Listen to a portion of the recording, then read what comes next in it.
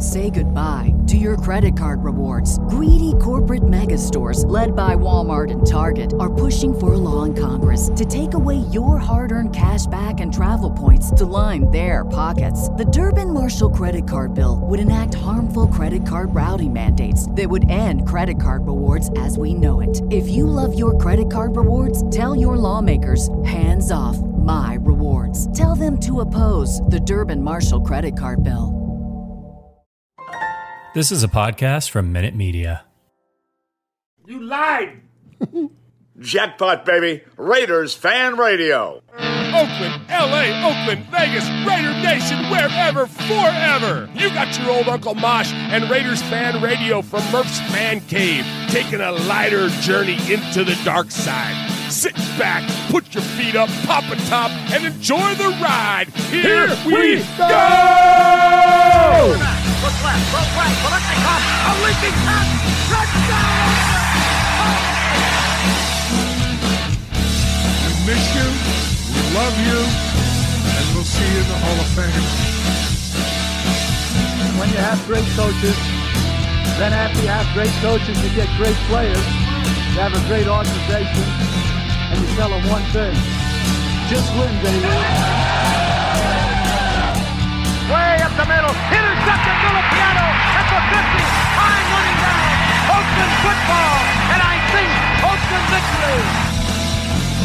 The Oakland Raiders have scored on the most zany, unbelievable, absolutely impossible dream of a play. Well, I love this team. I think this team can win. I think this team can win.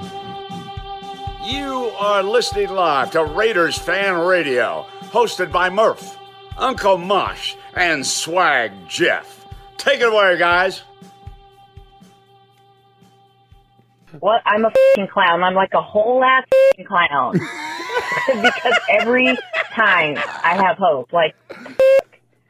Why? Thank you, Brent Musburger. What is up, Raider Nation? We appreciate you joining us here in Murph's Fan Cave for episode number 229 of Raiders Fan Radio. This is your buddy Murph here, and I appreciate you all joining us. Appreciate everybody joining us on the live show, and appreciate everybody that's joining us on the audio-only version of the podcast. And, of course, those of you listening on the Just Blog Baby website via our friends at Fansided, we appreciate them and our partnership with them so very, very much, and appreciate you checking in there. And regardless of where you check in with us, do us a favor, hit that thumbs up, hit the like, hit the subscribe, write a review anywhere on any service that you happen to use. Just please do us a favor and hit us up in that way. It helps support the show, and the more our show grows, the more money we generate. The more money we generate, the more we give away to our nonprofit, which is the One Nation Foundation. So appreciate everybody checking in tonight. Appreciate you continually checking into the show when it feels like you never know what you're going to get with the Raiders each and every week. And man, I'm telling you, this. Like 4 out of 5 has just been a little rough, man. So we appreciate you checking in. We try to keep our spirits up around here, and I'm going to do my best. But I got to admit, man, I'm sad sacking a little bit. Sad sack! And the guy that always calls me out whenever I'm a sad sack and helps turn the ship around a little bit is the legend that sits to my right. He is the one and only man that adorns the Western Annex of the Murph's Fan Cave desk. He is Uncle Mosh. Whoa! Hey, you know what I really like? What do you like, Mosh? I really like. Go back to your camera for a minute. So those of you on the podcast, yeah. We got a new that new banner over the window. I really like that. Oh, the Murph's Fan Cave banner. Yes, that's so cool. If you're just listening to us, you need to tune in at some point on the YouTubes and America, go to the YouTube and check out the banner that Murph's pointing his finger at. And it's cool. That's cool. Where did we get that? Tell about that. So that came from our good buddy, Jimmy Zebach. We appreciate Jimmy. Of course, he's the guy that redid all of our logos. He approached us here in the... Everything okay? Yeah, keep going. Right. So he approached us. Told you to stop talking. Sorry. Shut up. So our good friend Jimmy Zebach, who's an amazing graphic designer, said, "Hey man, I want to help you guys out with your logos." So you see on the YouTube show there, you see like our new logo there, the RFR logo. Got the new Murph's Fan Cave logo. Uncle Mosh has got a logo, and then like you see, we got the new banners with Raiders Fan Radio there.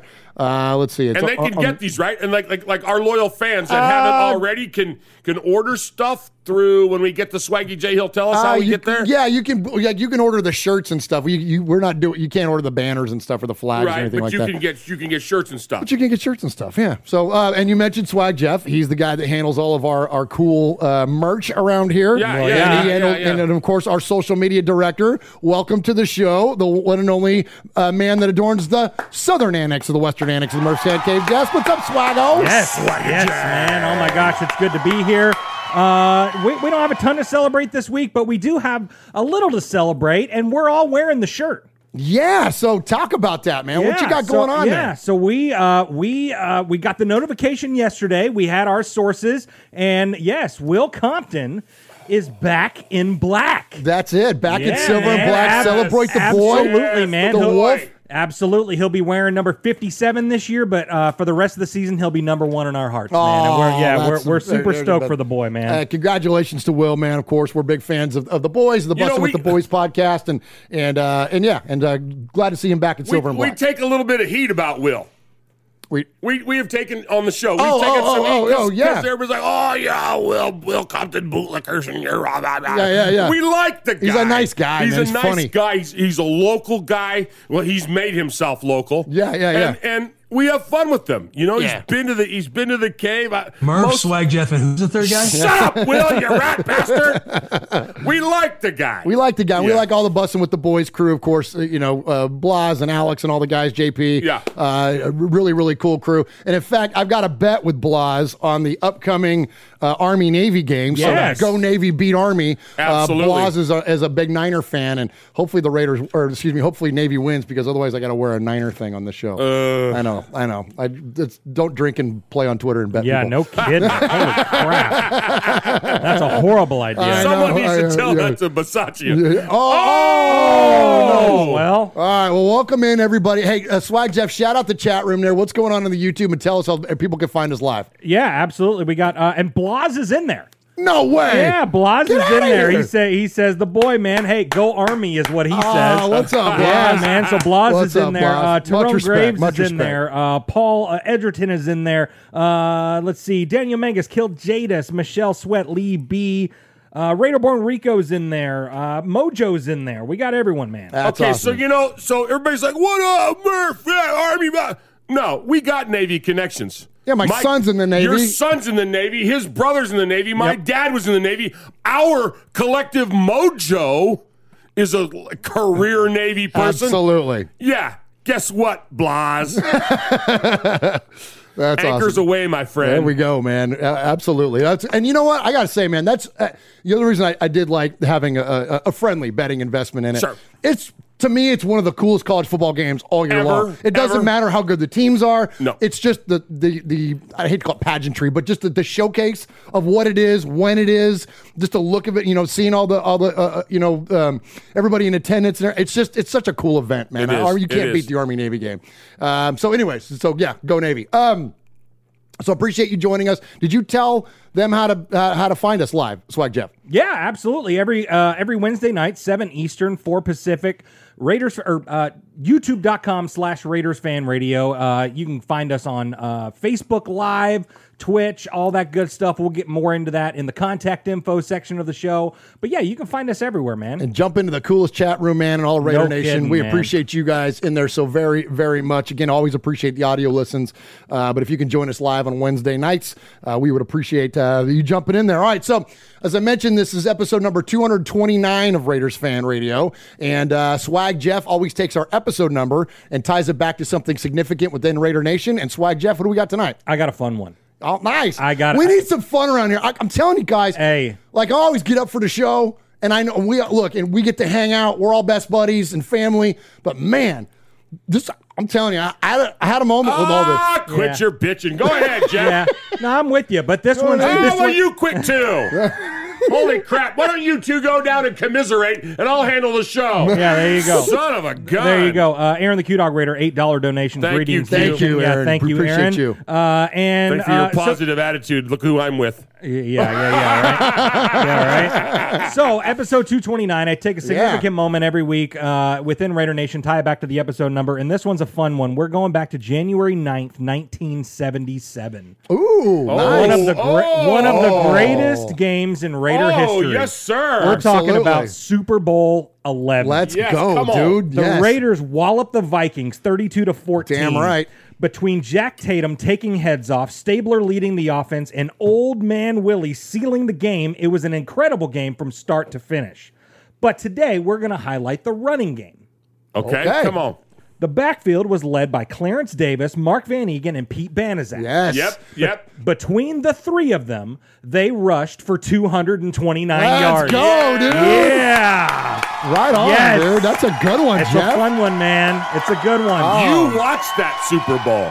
I did watch that You Super did Bowl. watch that Super Bowl with me. Did I really? Yeah, you sure did. Over at your parents' house. No kidding. Me and Murph and your namesake and your dad and my brother, and we all got together and watched that Super Bowl. Oh, that's awesome. Yeah, I was living with you guys then. Oh, That was my senior year. Yeah, because I would have been three not or quite four. Yeah. You were a pain in the ass. And I was born 11 and a half years later. You got the crickets over there? Yeah, okay. So we were trying to celebrate what you said, and then you ruined it. Jeez, Jeff. Yeah, good job. I thought you were going to try to bring up the room tonight. Well, I did it with that 229. Yeah, you did. That was fantastic. I had to mellow it down. Hey, and listen, and you know what, too, and I got to say this. I'm gonna. Okay. I tweeted out some stuff this week about, historically Al Davis quotes, and one of them in particular, it's better to be feared than be respected. And I get a lot of pushback on Twitter at times because people will say, like, it's time to live in the now, Murph. That was so long ago, and the Raiders are different. Those are not the I get it, and I understand that. But look, man, right now, and sometimes unfortunately, we got to look into our past to be able to celebrate it because it was great. So just because it wasn't like recently doesn't mean that we can't celebrate it. And that was the thing that built what this Raider thing is. And in fact, if anything, Mosh, let me throw this to you before we get to contact info. I would encourage everybody. Now is a better time than ever to embrace our past because the longer we go of having disappointing seasons, like, the further we get away from it, and I don't want to forget that stuff. I want to remember that 1977 and 1981 and 1984, and like, it hit me on the dates. You guys know what I'm talking about.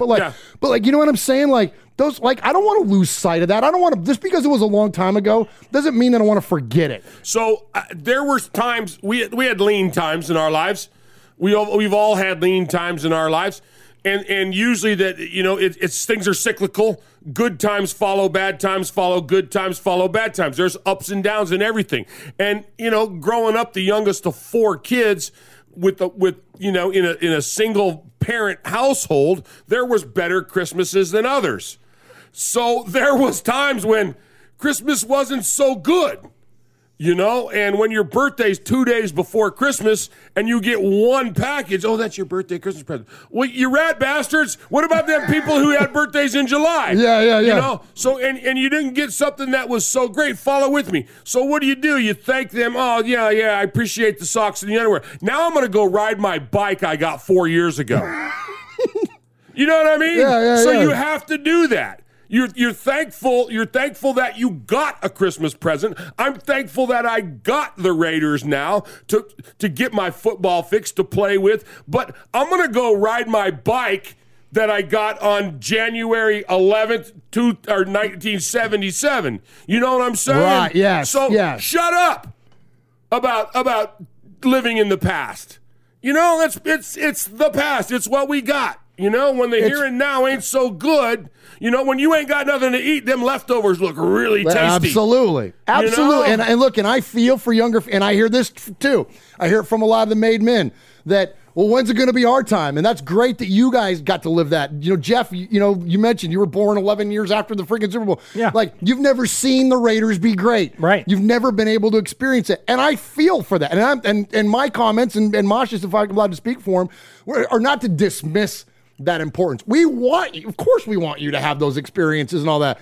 But just because our experiences haven't been recent doesn't mean that we're not going to celebrate. Like, I am not going to ever stop singing the praises of Al Davis. It's never going to happen. Absolutely. And I don't care if it's a different league. Yeah, who gives a shit? I'm sorry. It's still Al Davis. He still crafted what this organization is. We're still living on it today.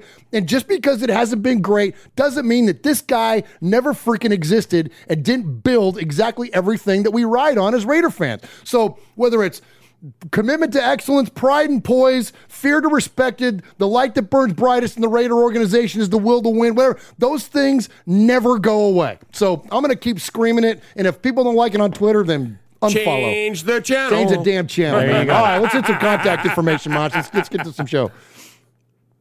Jay.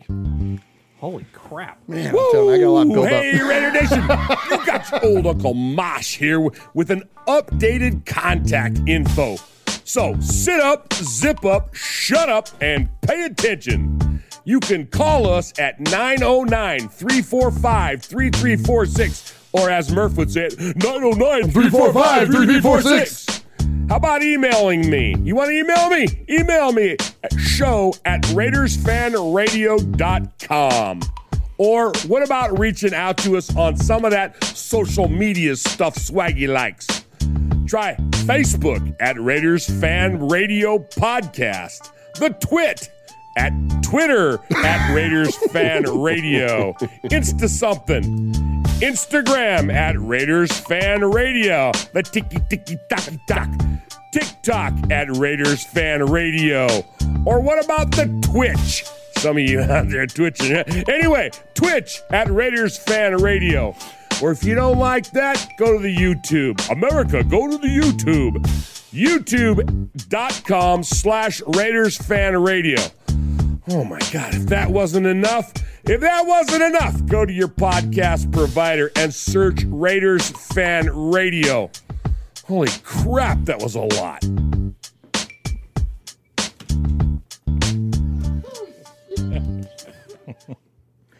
Good.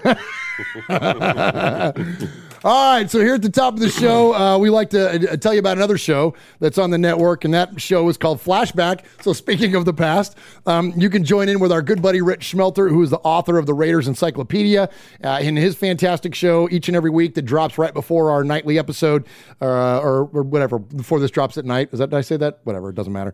Just go check out. It's on there. It's on there. Episode number 18, Ted Hendricks, free-spirited and Hall of Fame linebacker. So check that out as our good buddy Rich tells you different stories from the history of the Raiders and always provides some amazing insight, being the accredited author and incredible knowledge base that he is. So we got to really, if you're not following along on the chat, if you're just watching the YouTube or if you're listening to the podcast, it's really a lot of fun. It's very insightful. Our chat is amazing, full of people with unbelievable football knowledge. And there's some good stuff in there.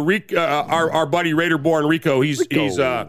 He lives in the Canary Islands, and he says the only people who need to watch videos of the past are the players now, because we know what we're talking. They don't. There you go. Go, Take Rico. a shot and speak the truth, Rico. Get after it, Rico, man. We appreciate that. Love Rico's passion, of course, and always bringing the thunder. And he brought it tonight too. So when we get in the Sea of Fans mailbag tonight, that's when we hear from you, Raider Nation. I think you guys are gonna really enjoy what you're hearing. There's a lot of the passion is evident when it comes to the callers and emailers this week, and we appreciate them. So here at the top, we always we like to give respect. Here at the top of the show, we don't do props, we don't do shout-outs. There's nothing wrong with those things, but we like to give respect. So we got a handful of folks to give respect to tonight. First off, this wasn't in the rundown, guys, but I wanted to show this. So I get this in the mail, and so it says right there, Merry Christmas, right? And it's got, for those of you on the audio podcast, it's a picture of Charles Woodson in front of the Al Davis torch, speaking of Al, and he's got his town shirt on, and it says Merry Christmas. And then looking on the back of it, it's got a Raiders Fan Radio logo. How cool. Yeah, and I'm like, what the heck, man? So I opened this thing up, and I knew just by seeing it on the address, I could tell it was international. And so sure enough, I want to give a lot of respect to our good friend Paul. And we say Shropshire, Mississippi, but he is, of course, over there in England. And he says, best wishes to all at RFR and the entire RFR family, plus a little something for the One Nation Foundation. And there was a sizable bill in there. And then he says, of course, Raiders fan for life. And he says, his lordship, the royal scribe, Paul Edgerton, Shropshire, Mississippi. Much respect. That's awesome. Paul, man. That is so cool. So cool. Thanks, Paul. Thank you, Paul, and I will put this up proudly here in the Murph's Fan Cave shop behind the Murph's Fan Cave desk. I appreciate you very, very much. All right, so some more respect I want to give. So I was out in Vegas this last weekend, out there speaking of Will Compton. Out there in Vegas for the Will Compton Bowl, because it was the Las Raiders. Vegas? Yeah, Las Vegas. That's where the Raiders play. Okay. Oh, they moved from Oakland. Yeah. wait. They And moved Los from Angeles. L.A.? Yeah. It's they're live at Allegiant Stadium, and so So we know about the game. I want to hear more about your trip. Did you have a good time? oh my gosh, I had an incredible time. It was absolutely amazing. So I got to sit in the second row next to the cameraman in the black hole That in is the so end cool. zone. Absolutely incredible seats. It just I got kind of mixed feelings, and this is where, and I'm not gonna sad sack, I promise, but I will say this: after now being in Vegas for the fourth time and going to my second game, there's a different vibe. It's just different, and we've said from day one on this thing, we knew Vegas wasn't going to be Oakland, and that's okay. It was going to be different. It has to grow into its own. It has to be its own thing, and that's okay. But I got to tell you, I'm starting to really miss the Oakland vibe. I sat around a bunch of Washington football team fans. They were fine. They were cool. We had a lot of fun banter and making fun of each other and all that kind of. So the fans weren't disruptive or jerky or nothing. But it was kind of weird sitting in that section surrounded by another team's fans, and I was surrounded by like 8 of them. And so I was the only Raider fan. That was weird. And so you don't see that or didn't. I'm not going to pretend like no one ever sat in those sections. I'm not going to pretend like that never happened. But the vibe is just different. And we've said it also on this show numerous times. I don't condone violence. I don't condone asshole behavior. And the people that participated in that stuff in Oakland was not a good look. But I will say this, by Al Davis's design, he wanted the opposing team, the opposing fans, anybody that didn't have an affiliation with the Raiders to be afraid when they went into our facility. Yeah, intimidation was one of his big things. Intimidation was huge. He wanted them to be scared from the time they rolled in on the bus, from the way that the place looked, from the way that the people looked, the way that the team looked, all those things. That's not there anymore. It's just not. And it's, again, that's not knocking Vegas. It's not knocking the Vegas experience per se, but because I'm such a nostalgic guy, I kind of found myself longing for that a little bit and was kind of bummed at times. Not bummed but yeah, it really is different. It's not that same thing. Because, for a guy that literally grew up in the Oakland Coliseum, I found myself missing it. So I can miss it, but then I can appreciate what Vegas is because it's beautiful. Sitting in that spot, looking up at the big sign there, Allegiant Stadium, watching the players come in. I'm right there next to where the players come out, and it was awesome. It was great. But by the same token, you said thanks to those many people that fed you and gave you beers and anything else. That's where you said that it was capturing. And I'm talking about the tailgate before the game. Yes. Now that's where it felt like home. That's where it felt great. So when I got there, I'm walking up to the stadium. And I run into Chuck Splatterhead and his co-host in Inebriation, Groby. I had seen Chuck's band the night before play on Saturday. Much respect to Chuck. He gave us a big shout out, gave Raiders Fan Radio a big shout out to the crowd. Saw him in it's this it's literally called the Dive Bar. This grungy, gnarly punk club. Their band is phenomenal. I had an absolute blast hanging out with those guys and seeing Chuck's show on Saturday. So just randomly ran into them on the way into the stadium. Went with those guys over to the Black Hole tailgate. Saw some good friends of ours over there, DJ Mike Scott, the whole Black Hole crew that they're familiar with. Hung out at that tailgate and walked from the end of the Black Hole tailgate where it's at in the lot there, it's all the way on the corner, took that walk all the way up to Allegiant Stadium. Reminded me a lot of Oakland. It was an Oakland tailgate. It was that vibe. It was Lot N. That's you guys awesome. are so familiar. Good. It wasn't as big. It wasn't as vast as it is in Oakland. But for it's that growing. one long lane, It was fantastic. Nice. And so really enjoyed that. The music, the people, the dance, and the, you know what I mean? All that stuff. It was wonderful. So I applaud everybody that's doing those tailgates over there.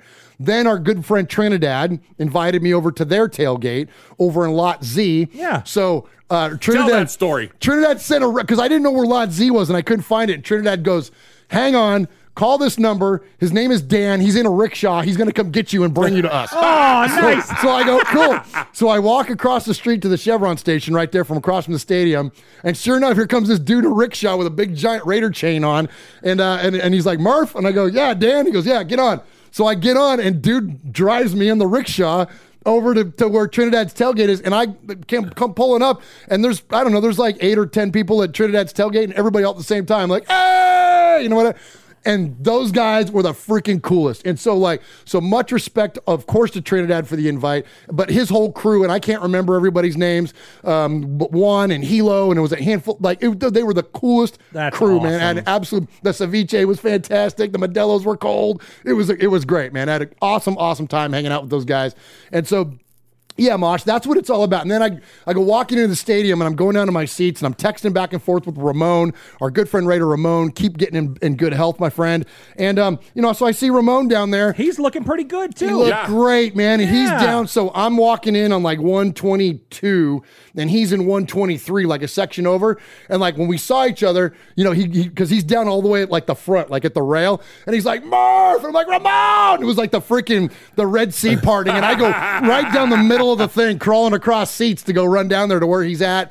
Hung out with Ramon for a little bit, talked to him, met his new wife. Like that's the stuff, Mosh. And I'm glad you asked that question because I'm sure you can hear the passion in my voice. That's the stuff where I always say Raider Nation is freaking undefeated. Like regardless of the facility, the way the team plays, none of that stuff matters. Raider fans freaking rule. You cannot beat us when it comes to the way that we involve with each other, the community aspect of it. It's absolutely amazing. I love you guys and so much damn respect to everybody that opened up from their tailgates to everything else to me while I was there. The only thing I wish you guys would have been there with me. That was the only drawback. You know what I mean? I don't know that rickshaw guy could have handled our Swaggy and my fat ass along with you at the same time. Well, and I love that picture that you took with Ramon of both of you guys flexing your Made Men tattoos. Made Men tattoo. That's freaking cool, Ramon, dude. the first guy to ever get RFR ink, man. He's got Get Made, of course, on his Raider shield. Right. And so, yeah, man, it was really, really cool, man. And I just, that experience, like I said, you can't miss out on. And so appreciate everybody so very much for that. All right. So Erica S. is in the chat. Says, hey, Nation, Murph's on a soapbox. Why am I not surprised? I know,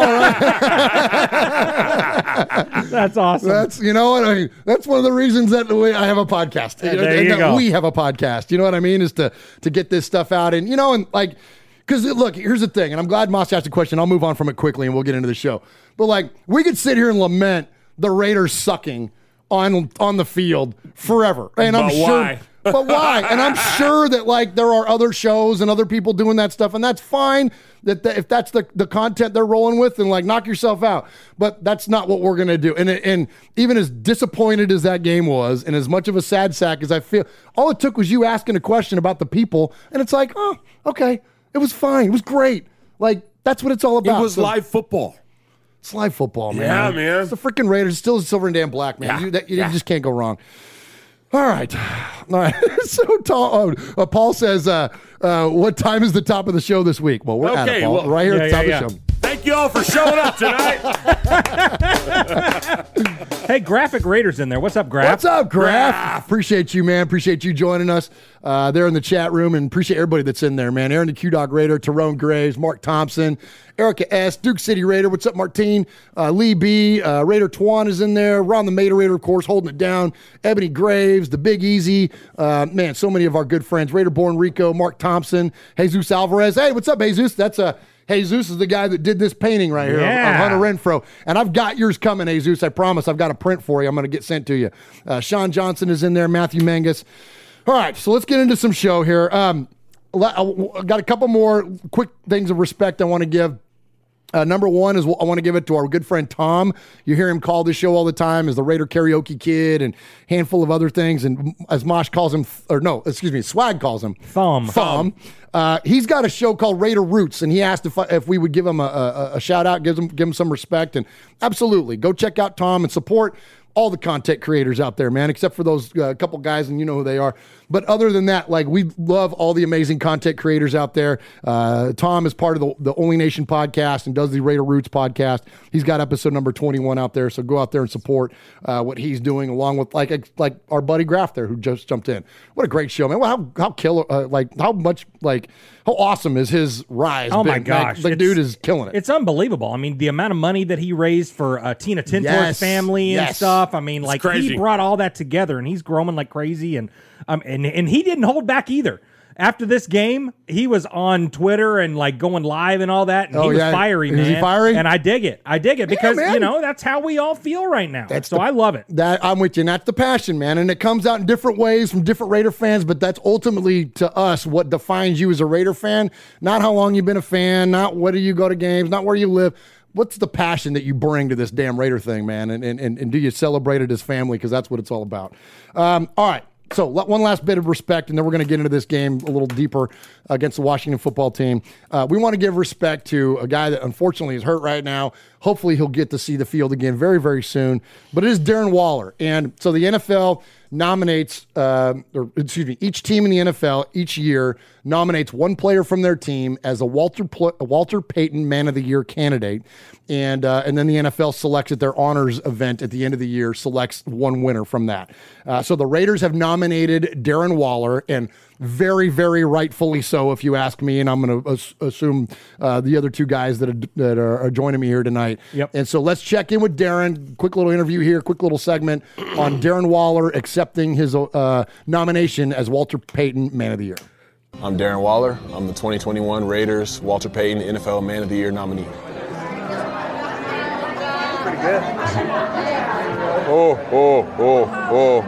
That's him handing out presents to kids. There you go.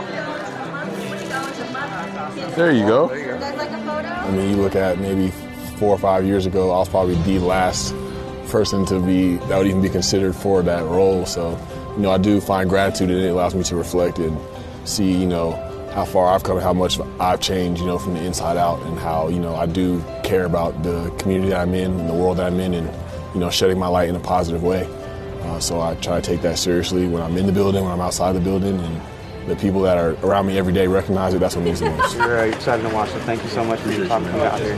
What are the main ones that kind of give you the most joy and the most, satisfaction in being able to give back? I'll definitely say being able to send people to treatment. That worked numbers on my life and allowed me to do a complete 360. And I would say, just getting in, talking to kids in high schools, whether it be football players, whether it be normal kids, just kind of telling them about my story and helping them be able to navigate some of the same stresses and same things that give them anxiety in a more positive way than I did. So just getting in front of them, because I can just see the younger version of myself when I look at them.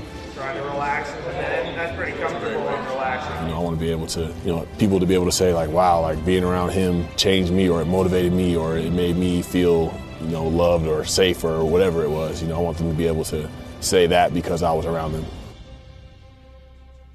What do you want your off-the-field legacy to be? I mean, kind of just changing the culture of, what men are about, what men do or what men embody. It's like strength and toughness. I would like that definition to be changed and what it historically has been. More vulnerability, more just letting people see who the real you is, not worrying about being viewed as soft or viewed as this or that, but putting your emotions at the top of the list when it comes to importance in your life, like really valuing, what you feel instead of stuffing it down to try to perform or to try to put on a mask or something like that. So I want it to be okay, he was really down to be different when it came to, what a man is and what a man should strive to be.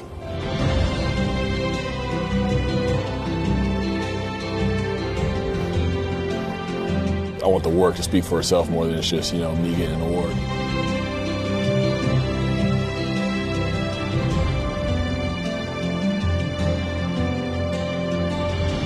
All right, there he is, Darren Waller. Congratulations on your nomination. Swag, let me ask you this.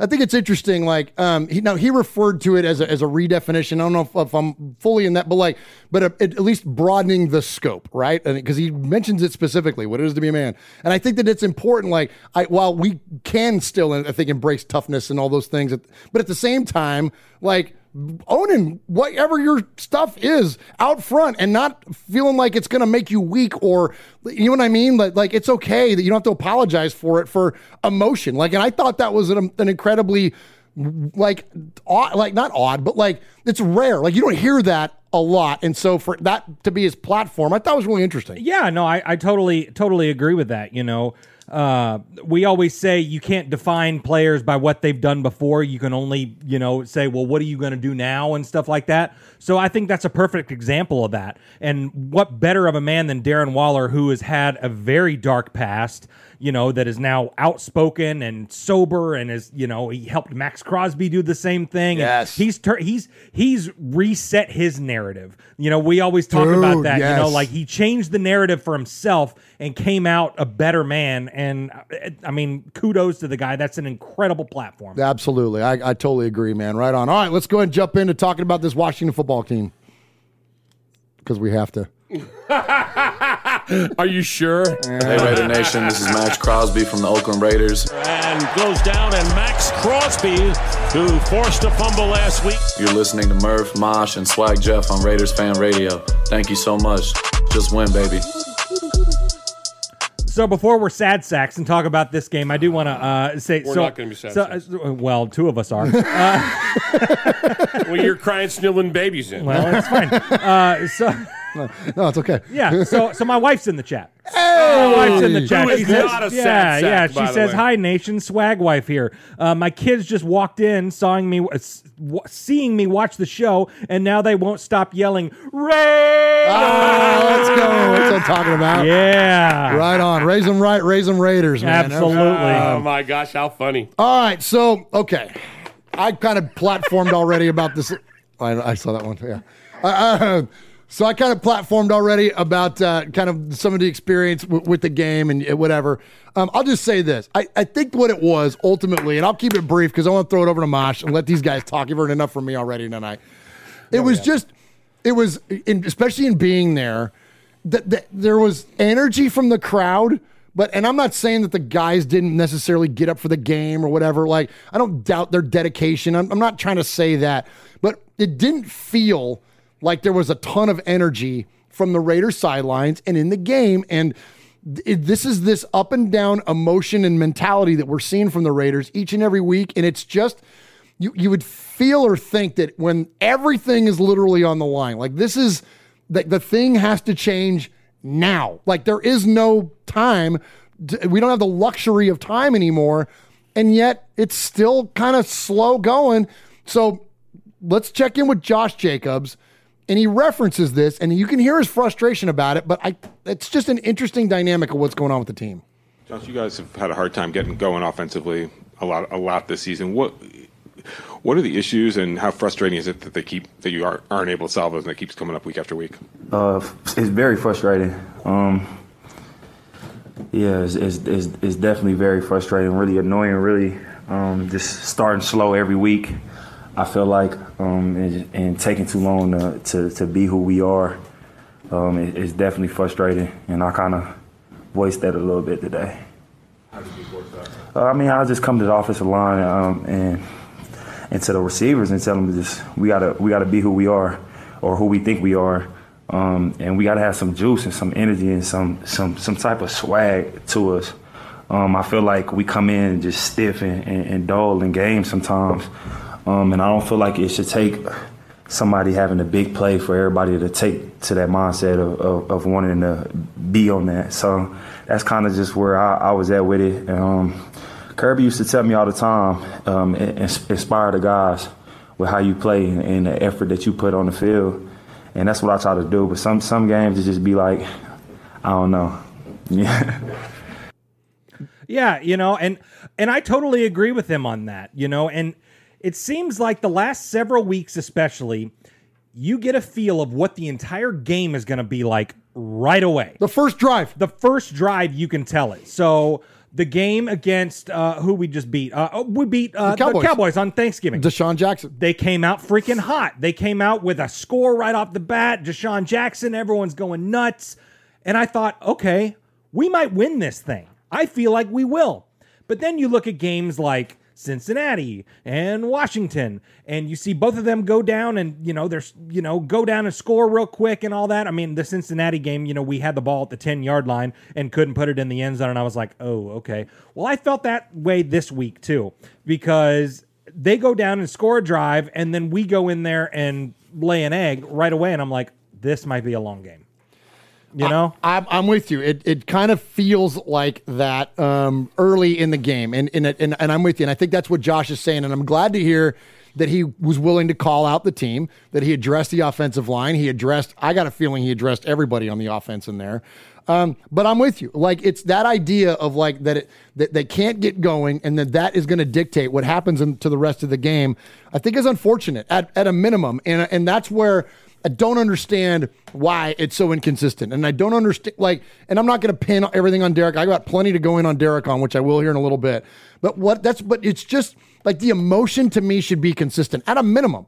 Like, Mosh, don't you feel like I get it if you have a bad day. I get if you have a bad game. I get that. But what's the one thing you can control is your approach, your emotion. And it's not even it's a mystery. It's clearly evident. The looks on their faces, just the body language, everything is so different week to week. That's been the hardest thing, I think, as a fan watching this stuff. What did you see? What did you feel on it? Well, here's the thing. There's no doubt in my mind that these guys that are going into this game are going in 100%. Okay, are they not prepared? Are they not physically ready? Are they 1,000 other things? Are they being given poor plays? Are they not executing? Are they? There's a million speculations that we can look at. Why are we up 1 week and why are we down 1 week? Why are we? Here you go, Kevin. Why are we? Episode 4 of Star Wars versus Episode 8. Right? Nice. Because there you go. Yeah, I can be topical. Yeah, I like it. But absolutely, Episode 4 was my favorite, and Episode 8 sucked. Awful. By everybody else's standards. But they're still part of the Star Wars culture. So we're sucking right now. We're not a good football team right now. We're a mediocre football team, but we're our football team. What am I going to do? Bash them? No, well... I'm not. And I'll tell you, those of you that know what I do, I'm a retired high school teacher, and now I got a new job, and I'm a theater director. And when my shows are over, I don't go greet the public. I hide in the booth. Okay, for 2 reasons. Number 1, it's not about me. It's about the kids that I put on stage. They need the accolades. Number 2, when some jackwagon says to me, hey, that kid missed their lines in the second act, blah, blah. You don't think I know that? You stupid ass.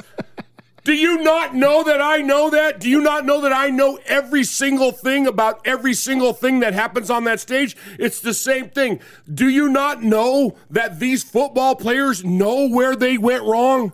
That they didn't have the passion, that they ran the wrong route, that he threw the wrong ball? They know. Their coaches know. Their front office knows.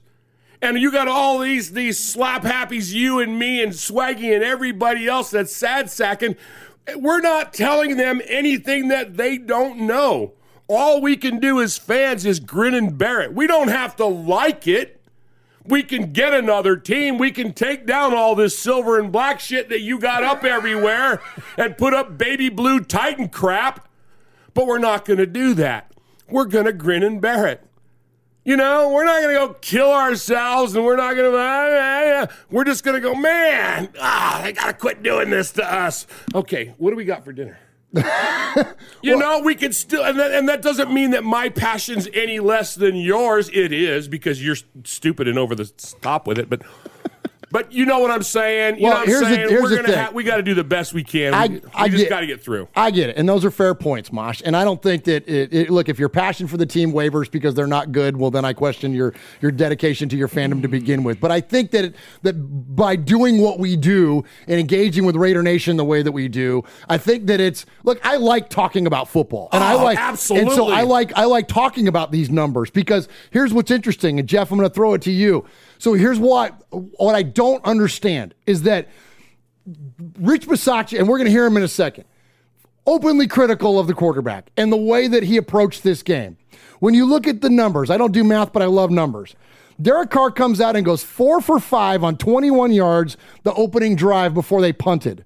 The 4 completions traveled a collective negative 13 yards downfield.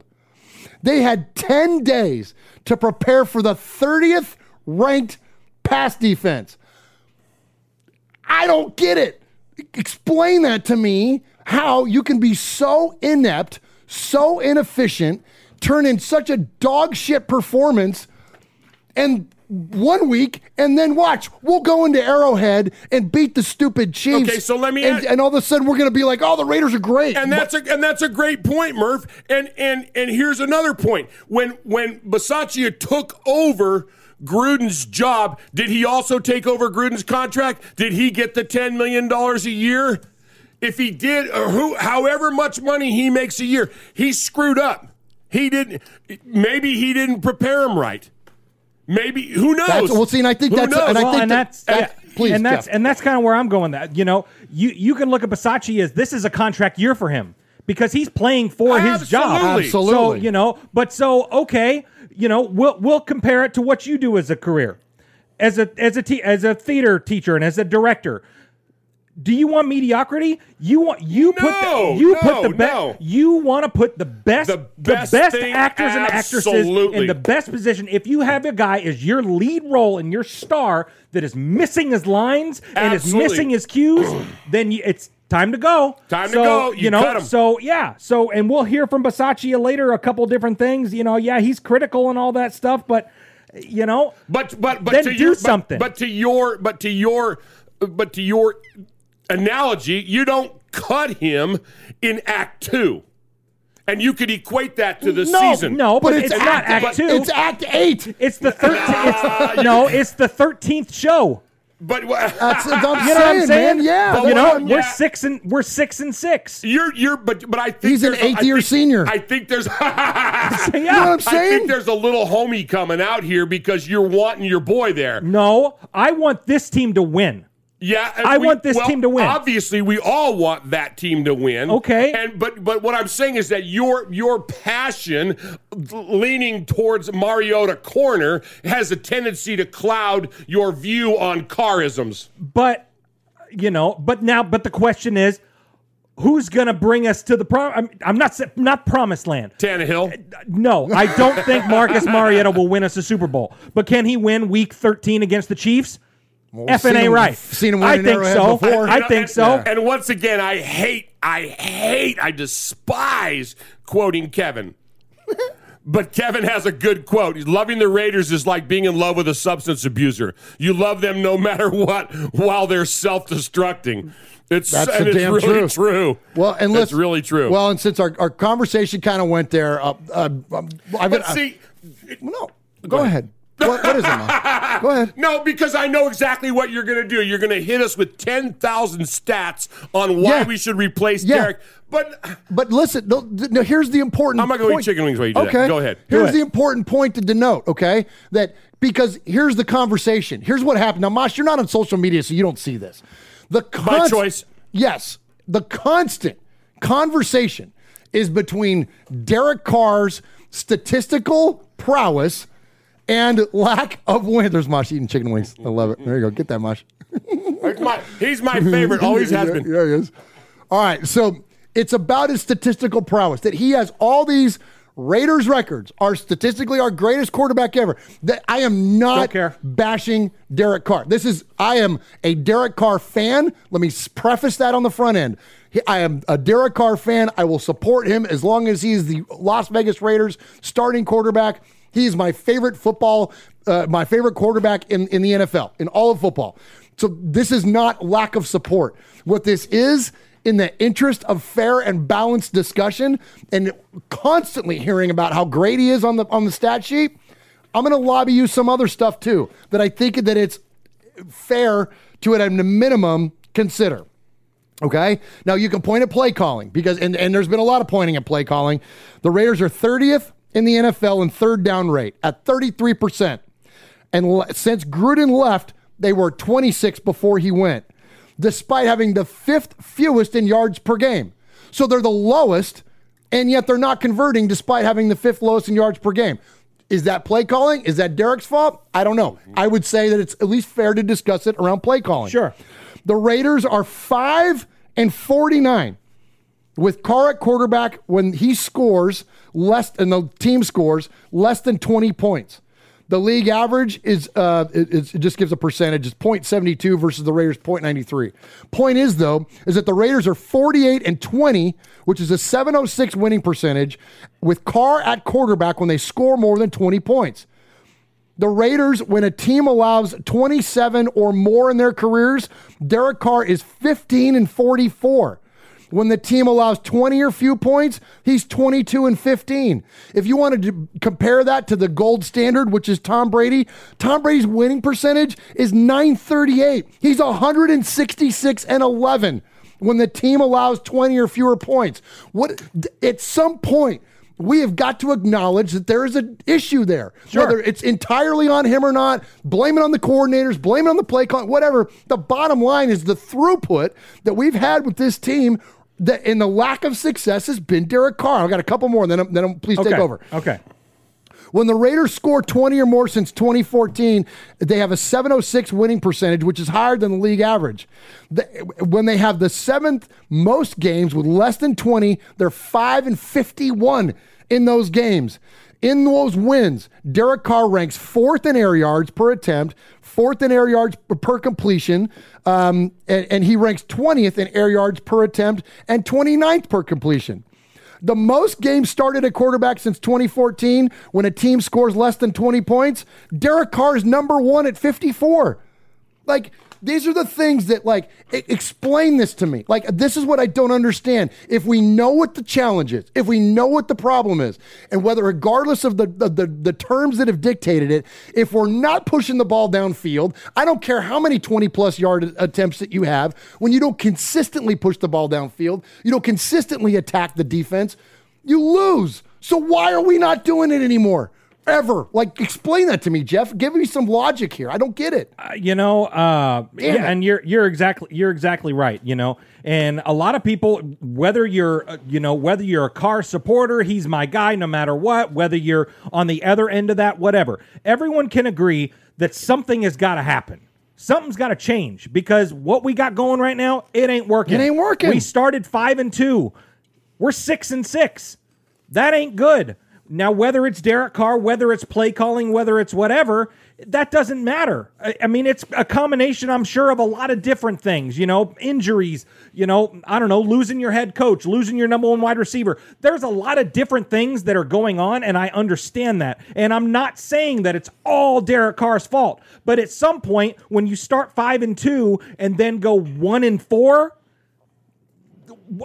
I mean, let's try something. I mean, I don't think anyone can be too upset if the team tries, well, maybe let's put in Marcus and see if they put a spark in, let's do, and he's the example because that's the leader at the helm. That's the guy. Maybe let's see if we can do something else because there's no reason that you let Washington score 17 points at home in Las Vegas and you lose.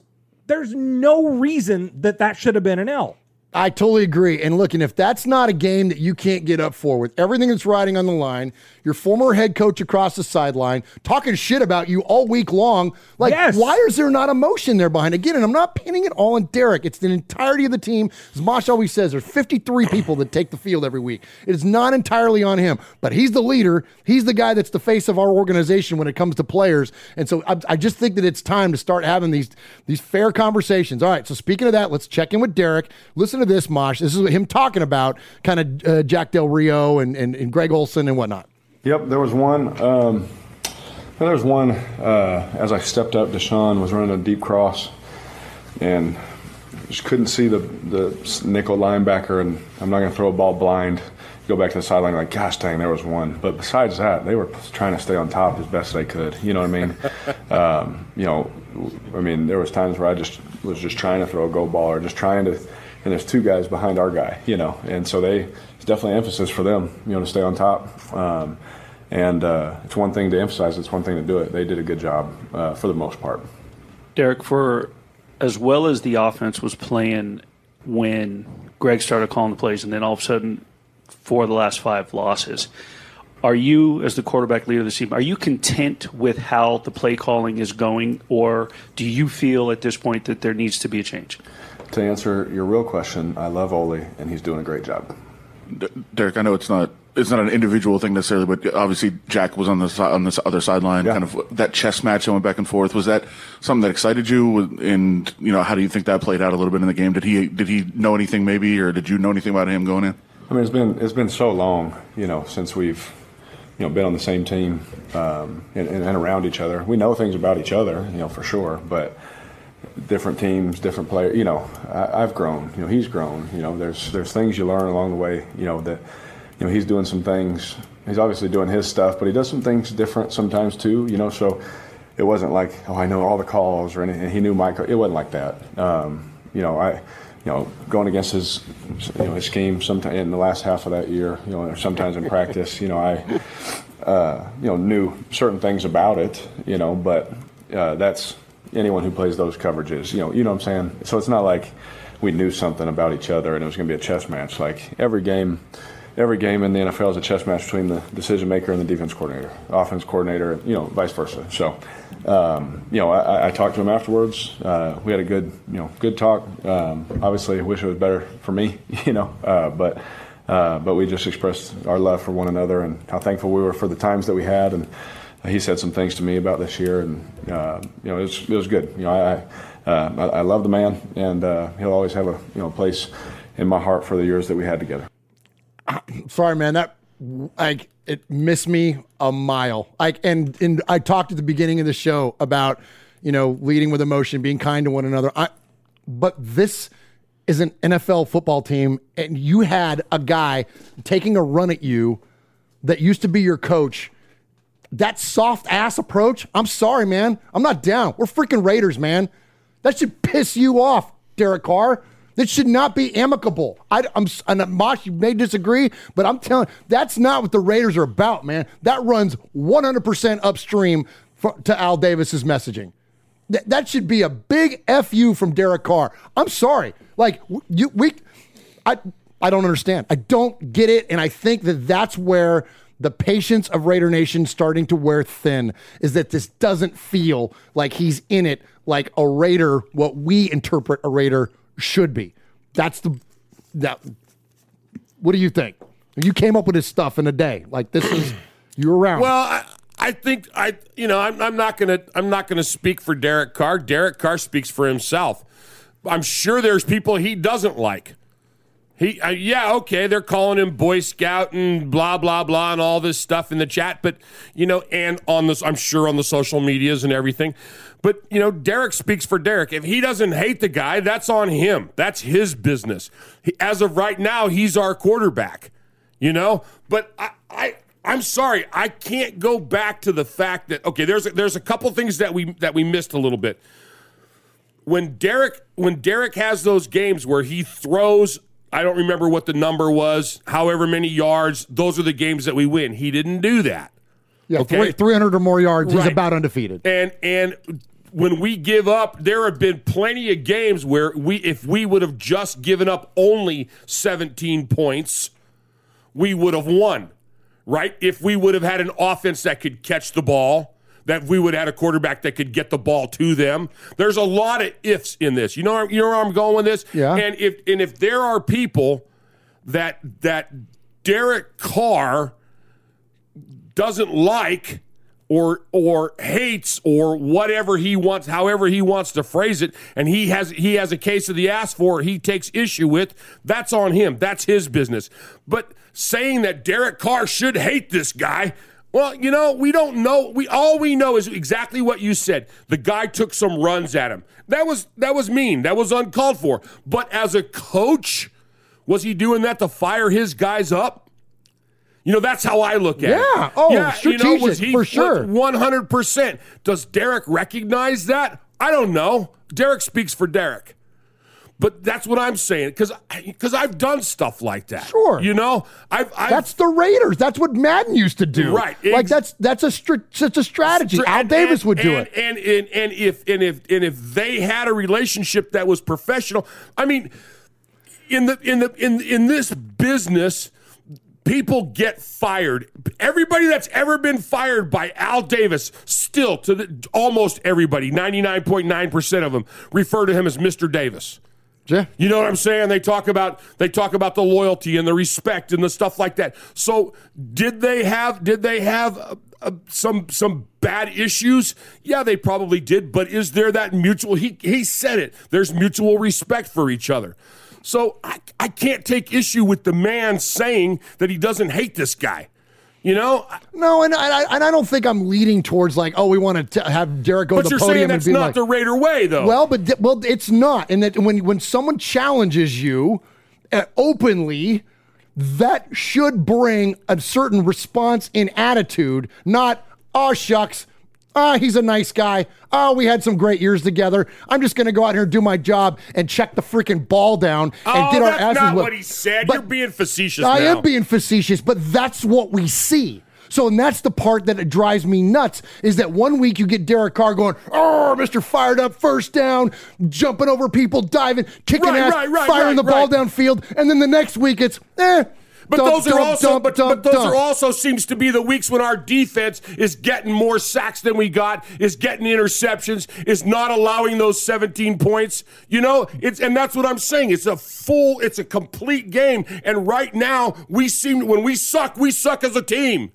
We all suck. Yeah, but why is the inconsistency there, Jeff? That's what I don't get. I don't know if we're all.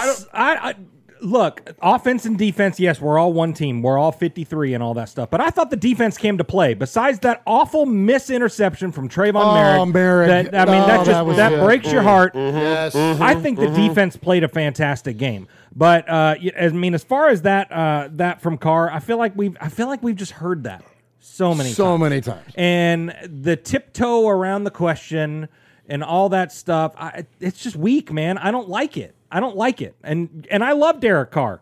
But, yes, I don't want to see him going, man, but I will say with Mosh, I don't want to see him go, yeah, I hate Jack Del Rio. I hate all that stuff. Blah, blah, blah. No. But I want you to show me that you don't like him and didn't like what he said about you by doing that stuff that he did on Thanksgiving where he's like, doing all this stuff, running and all that. Like, I want to see that. That's what there has to be a reason to do that. Well, and that's what he didn't have it. Well, but that's what Josh Jacobs was saying, is that why is it that we can't get up right away? Why do we have to wait for a play like that? That's the part, and that's where I think. And if we could bottle that and sell it to them, we'd be billionaires. Absolutely, it's crazy. It's just you can look. It's frustrating. It's frustrating as a fan. Everyone's got their emotion around it. No one is wrong in the way you feel about it, because however your fandom manifests is how it goes. But for me, I just want to see some edge. And whether it's Bisaccia or whoever else is our next head coach, we had a big discussion about it last night. We missed that edge. We missed that Gruden edge. I think want someone head coach wise, quarterback wise, whatever, that's got a little bit of case of the ass to him, that's got a little bit of red ass. That is kind of what the Raiders are, is that someone that's got a little bit red, someone that's a little pissed, someone that like Rich Gannon, that's just a little angry. You know what I mean? Isn't that what we liked, though, when we liked when Gruden came in, who had all that edge, and they were going, it's a perfect match. Yes. It's a perfect match. He's perfect with DC. And yes, and we all liked Bisaccia, and we were all high on him. We were all just hoping that he would be able to fill the shoes, but he might not have that grittiness to go and we're about to hear that. Oh. Yeah, I think we're about to hear that on the last soundbite that we're going to play in this segment. Let's hear it then. Yeah, let's get. Well, I'm going to do one more. We'll skip the one Bisaccia. I am going to play Brian Baldinger though, because this is important. So Brian Baldinger, who is a great film analyst on Twitter, does Baldy's breakdowns. This is interesting, Mosh, because this is a guy, we featured these clips from him a lot. Yeah, we love that guy. He highly favorable to the Raiders and praises them a lot. Here's what you hear, and here's what a guy that's a pro at this and basically objective, no fan interest, although he is kind of the Raiders, here's what he had to say about Derek and some of these plays. This is 2nd and 1. The Raiders came up short. 15 points isn't enough. This is 2nd and 1 right here with Deshaun Jackson at the bottom. Remember the difference he made against the Cowboys on Thanksgiving? Like, here he is. This is a touchdown. Like, you just can't check this ball down right here. Here's D-Jack on this deep cross. And they get exactly what you hope you can get. You got him on that line right there, just laid out there. He's going to score. He's going to score. I just don't think the Raiders were aggressive enough. Like, look at this protection that Carr has. Like, what's the rush to get the ball to Josh Jacobs? You completed all 9 passes to Josh. Like, all right, you want to try and get 6 and 7 yards? I mean, they got the first down. Maybe they were content with that. But at the end of the day, they didn't make enough plays. Like this 3rd down and 5. I don't even recognize it's Raider offense. This isn't Derek Carr. This isn't a Davis family-owned team. 3rd and 5, you're just going to throw this ball to Josh Jacobs. Like, you're basically saying, I don't know, like, they're just not aggressive enough. Like, I understand Darren Waller wasn't there, maybe some calls went against you, but you're getting off the field without really trying to get aggressive. Great hit by Bobby McCain. I thought the Raiders had chances in the game. Real chances. Here's what's interesting, Mosh, about those comments. So again, I mentioned this is a guy that spoke highly favorably of the Raiders in the past. Also, nicest guy in the league, one of them, former player, Kurt Warner. Kurt Warner, who doesn't criticize anybody, came out and said, Derek Carr is in it for completions, not wins. Wait, you have Kurt Warner coming at you. This is the stuff I'm talking about. Like, it's getting to a point where these conversations are highly fair and not as being a hater or anything, but it's just like trying to understand what's going on. I love what Michelle said, and I think it's pertinent. Okay. Maybe Bisaccia didn't even want the job as a head coach. And if you sit and if you absolutely think about that, it's like, how was it approached to him? Were all the coordinators in a room? And Davis says, okay. Who wants it? Maybe not who wants it, because ideally wouldn't all coaches like to be head coaches, but some people that are coordinators, some people know that they're a better coordinator than they are a coach. And they recognize that. Norv Turner, Josh McDaniels, Tom Cable. Yes, there's people that are fantastic coordinators and assistant coaches, but they don't have that gumption for head coach. Maybe they drew straws. Maybe it went around the room. Bisaccia, you want it? Olsen, you want it? Rock, scissors, paper, flip a coin. Honest to God, we don't know.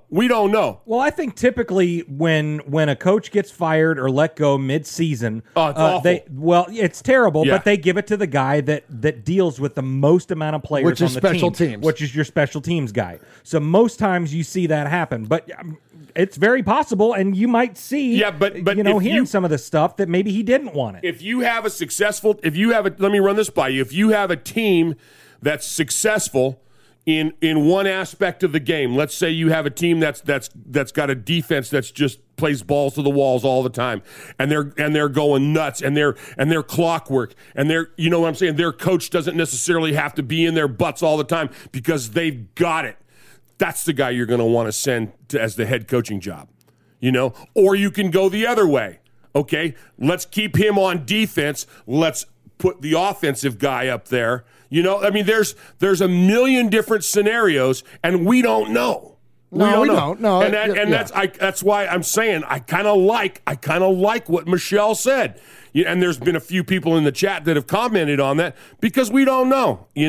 I will agree with both of you. I don't think this has been a very good audition for Bisaccia for a head coaching job. I think he would probably at the end of the season, in the next after 5 more games, say, kind of might think about going back. Yeah, I'm good You with know? it. Yeah. Well, it wouldn't surprise me if he stayed on. Yeah. Like as the Raiders hire their new head coach. Sure. If Rich, look, he's one of the most highly respected guys in the league. Yeah. There's no doubt. He's probably the reason why number 57, Will Compton, is back in silver and black. Well, you know just going to lead. I was just going to lead into That's that, why that he's there. questioning with He you. speaks so highly of Bisaccia, and so And so go Denzel ahead. Perryman goes down, and so they call up, "Hey, Will, call the boy. come on out, man. We also need a little locker room support right now." That's where I was going with that. That's because that could tie into exactly what Josh Jacobs was talking about. Yep. We need that fire. Yep. And we all know that Compton doesn't have to be in a starting position on the defense to light a fire under 53 asses out there. Yeah, he's a You little know? dopey, but he can rile up a locker room. And he won't call anybody back, but that's not and he forgets my name. Murph, Swag, Jeff, and who's the third guy? But that's not the point. The point is that maybe they're going, you know, what Josh said was right. We need, and who can we get? Who's available? Who can be that spark?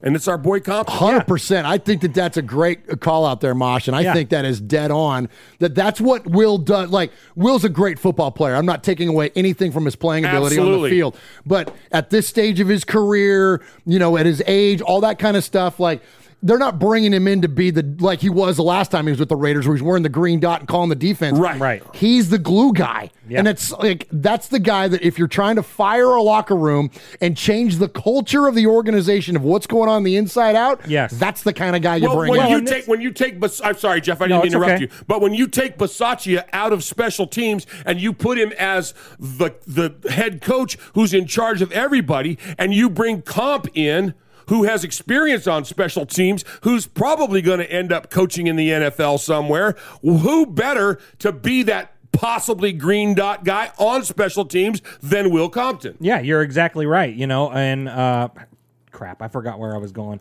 Well, I'll tell you what, while you're thinking about it, I do want to touch on one thing, because we've been talking about Bisaccia, and we didn't talk much about the Baldy thing. Oh, yes. Okay. So there was one play, and it may have been the play that he was talking about. It was towards the end of the game. Derek Carr checked down with this lob pass, and we lost like 6 yards on the play. Oh, yeah. You remember a couple years ago when we bitched and complained and moaned about how all Derek Carr does on 3rd and 14 is throw it in the dirt? Yeah. That would have been a good time for him to throw it in the dirt. You know what I mean? Like, so, because instead the clock keeps running. We're running out of time. We lose 6 yards. Josh Jacobs gets blown up in the backfield. The play calling is an issue, but Derek Carr needs to be just a little bit better with his decision making as far as that goes, because you're going to toss it up and lob it up 10 yards in the air and have Josh Jacobs catch it and get blown up, or do you just toss it down or throw it away, or whatever you want to do? It's Well, and live to fight another play is a very real thing, and there's nothing wrong with that.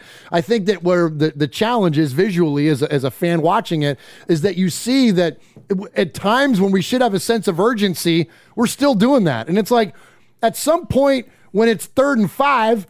And you throw it behind the line of scrimmage, like, what the hell are we doing? Like, because the protection's good. It's not like he's getting, rushed out of the pocket or anything. It's just an automatic go-to, and that's where you see other teams that at times we've played, we're literally double teaming the check down. Like, if that doesn't tell you what's going on, I mean, it's crazy.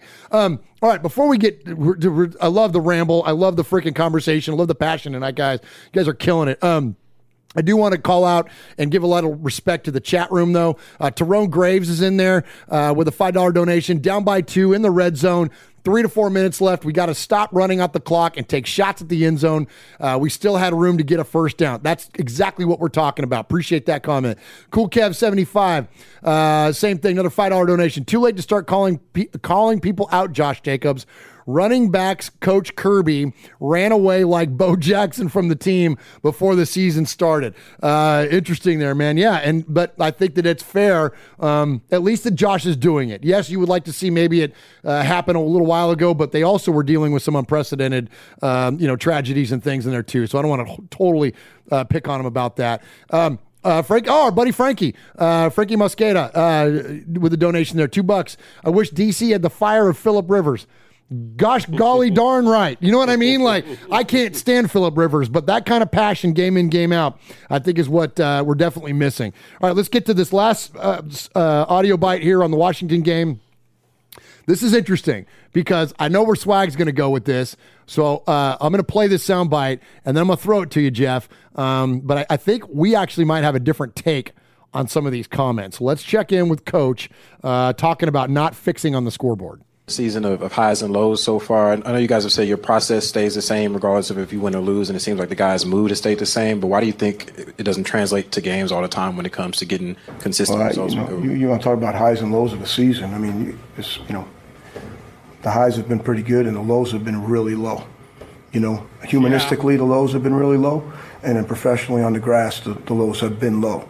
But again, if you're results oriented all the time, then you're just looking at the scoreboard, you're spending your life up there. So there's a process to what we try to do. There's a process to improving every day. So again, we lost the game. We have to come back tomorrow, figure out some of the reasons why, and then get ourselves ready for Wednesday practice, see if we can correct those mistakes and get ready to go play Kansas City. I hate that. This one chapped your ass. This one chapped my ass quite a bit, because these are the guys. This comment reminds me of all the people that say Derek Carr leads every statistical category as a Raider. He's the greatest Raider quarterback of all time. We live looking up at the scoreboard because that's what freaking matters at the end of the day. Just win, baby. That's what we want. So of course we want to look at the scoreboard. Of course we want the Raiders' number to be higher than the other team's number. Why would you not? That's the dumbest thing that I have ever heard. I hate that. Okay. I appreciate the passion, and I think that you make a very valid point. I'm going to lobby this, though, at you, too. Okay? I've only ever coached youth sports in my life. I've only ever played low levels of high school and college football. Okay? But here's Versace can go coach his kid. Here's and here's why I'm going to throw it to Mosh. I'm going to make my point, and then I want to throw it to him for clarification because I think that he'll have a unique perspective on it. What's interesting about that comment is that one of the things that we used to tell our kids all the time is you don't worry about the scoreboard. You worry about your job. That's the freaking people hate it when I bring up the Patriots, but what's their motto? Do your job. Do your job accurately. Do your job mechanically. Do your job the way that you've been instructed and coached to do so. If you do all those things correctly, the scoreboard takes care of itself.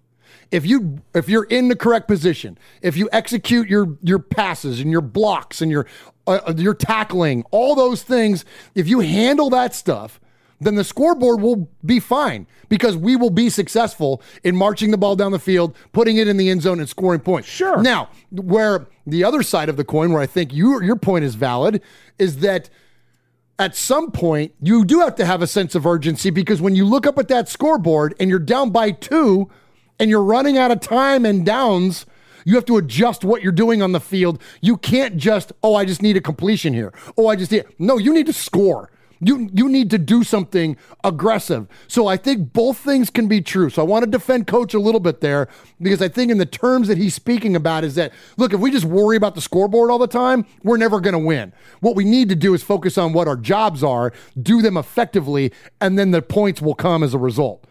Mosh, what is your take on Coach's comments there? Well, I think Coach wishes he had that back. Yeah, you do. Okay.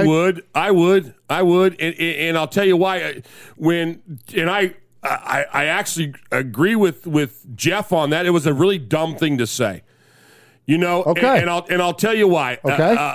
Because when you and I coached, and you and I coached together for a long time, and our job as coaches was to teach fundamentals, was to teach kids to develop a passion for the game, and was to teach them that you can win or you can lose honorably and win with respect. And we always from wrestling, when our boys would lose and or win, we always sent them over to shake hands after they shook hands with their opponent with the opposing coach. And that was part of what we were building. Now, to Jeff's point, at this level, that should be instilled. That should be taught. I got you. That should be learned. And to say that the score doesn't matter at this point it was a little bit of an asinine thing to say. Okay. I think he misspoke. He's saying exactly what you were saying. Do your job. Know what your box is. When you do what's in your box, everything comes together and the scoreboard will take care of itself. But we can't lose sight of the scoreboard. So both of you have good points, but I really do think that what Coach said was about stupid. You know, Okay. I'm sorry. Okay. I agree, Jeff. Okay. Totally agree. And I don't think his sentiment was quite off. I think but the way it was presented was off. I think to him saying, "Oh, the scoreboard doesn't matter." Well, you know, I'm sorry, buddy, because we're on the lower end of the scoreboard all the time. Last week, the school that I taught at won their second state championship. And the picture that was on the Facebook page was a picture of the scoreboard. Sorry. You know who looked at the scoreboard? Al Davis. Well, Just win, baby. That's why he brought the best people into the game that put the team in the best position to have the scoreboard look the way that it did back in 76, back in 80, back in 83. That's why he built championship teams, because he put the best people in the positions to win the game. Hang on. I don't know if that's happening for the 2021 Raiders. You got to put the people in the position to win the game, because at the end of the day, that's what matters. They're getting paid millions of dollars. Yes, I mean, yes. Yeah. Preparation and knowledge is going to transmit to good performance. Yes. on excuse me, on the field. And that's what we're not having. We're not having execution. No. There's no doubt in my mind that they prepared for the Washington team, but the preparation wasn't good enough for their performance on the field. And that's where we were lacking all the way across. And, you know, Swaggy's right on that. Good stuff, Come on, guys. man. There you have it. All right. Come on, man. Jeez. Just Okay, win. well, I all just right. want to win, This damn guy's it. a winner. Yeah, he is.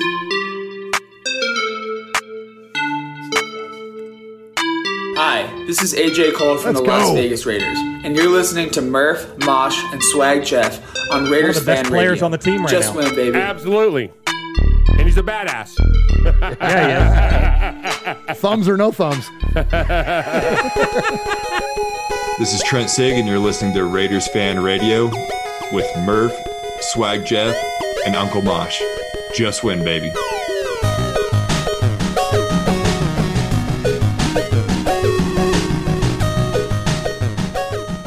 All right, we're starting to run a little bit long here. We've got to get into Hurry up. We've got to get into the Sea of Fans mailbag. So I'm going to save. I've got a Raiders and Pop Culture from Hunter S. Thompson, which is really interesting. But we're gonna save that for next week. Oh, I know, but we're otherwise we'll be here for 2.5 hours. So phenomenal author. So tune back in for that next week. I'll have that Raiders and Pop Culture for you. So let's jump in. Let's talk about this Chiefs game. Okay.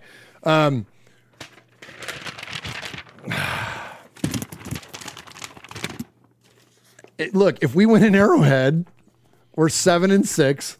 We're back in the playoff discussion. I know it's crazy, but like, look at the last. We named this episode on Swag. Came up with a great episode title there because, yeah, of course, talking about warming up the bus because of Will Compton.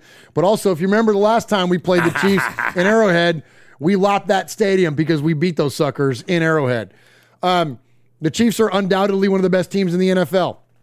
They're also the team we have to get past in our division.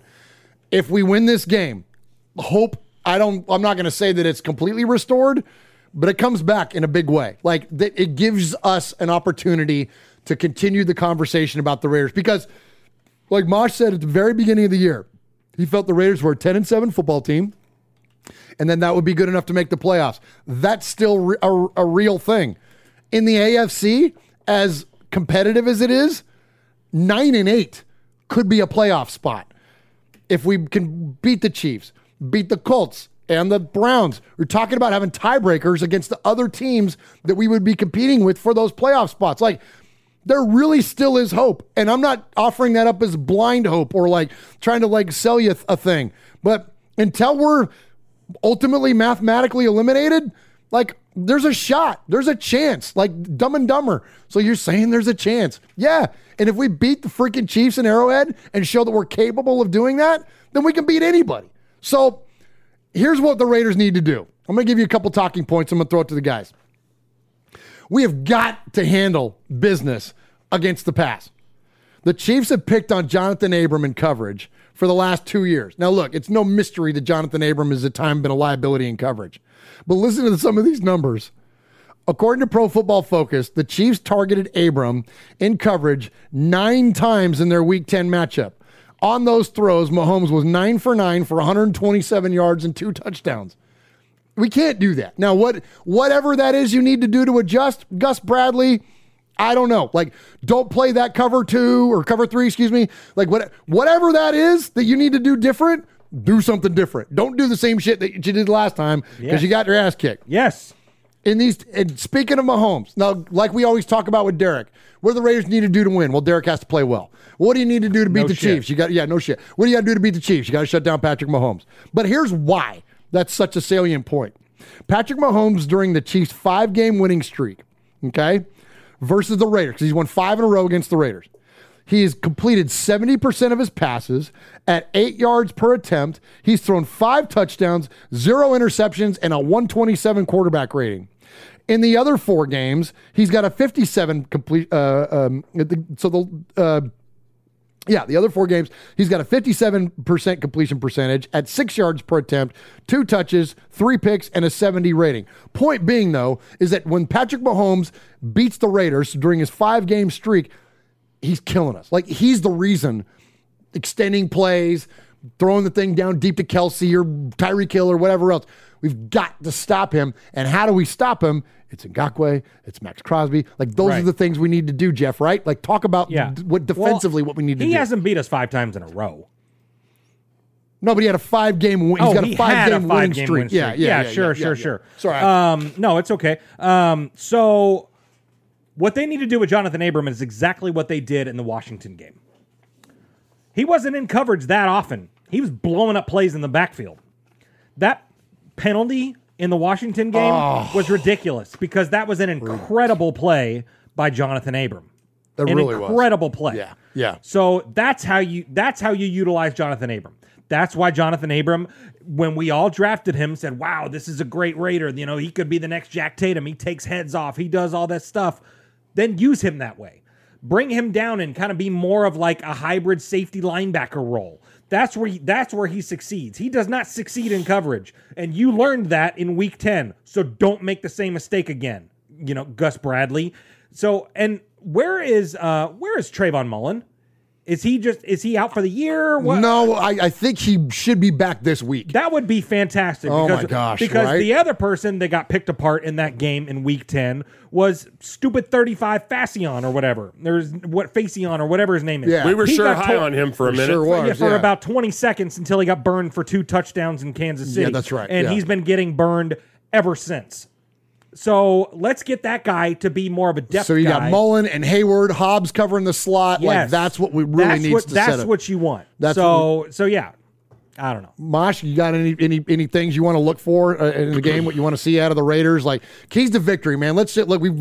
I've been negative a lot tonight. Let's shift the narrative a little bit here, and let's try to find something positive we can do. I think Swaggy's on to something there. I think that if our okay, we got to go back to the last time we played the Chiefs. Okay, it was Thanksgiving Day. Okay, we were all here. We were watching the game, and we're saying, "Oh, our Italian Thanksgiving." Yeah. Oh, yeah. I'm sorry. I was like, wait, we played the Cowboys. Yeah. No. I meant our Italian Thanksgiving. Yes, our thing. Yes, sir. So what we witnessed was a mediocre team, the Chiefs, come in and have the best game of the season. And we witnessed a good team, our team, the Las Vegas Raiders, come in and have arguably one of the worst games of the season. Great point. Yes. And when both of those teams collided on that Sunday, it was 100% a Chief victory, and there was we were never close. We were never in the hunt, ready to go. Yeah, we got this. It was never there. Okay, so we have to be able to find out, and again, I'm sure that there's people making a whole lot more money analyzing this stuff for a living, 18 hours a day or more, trying to figure out what they're going to do to get that cheap. So what if it were me, the casual observer, I would say, number one, we got to have our defense. We got to go back to 2 years ago on the victory lap game when we didn't let Patrick do anything. No, he shut him down. You're right. He didn't have those 3rd and 13s and throw for 25. Yes. He didn't Jonathan have Abram intercepted because we had that spy who was lurking around and disrupting everything Patrick had. Was that Kwiatkowski?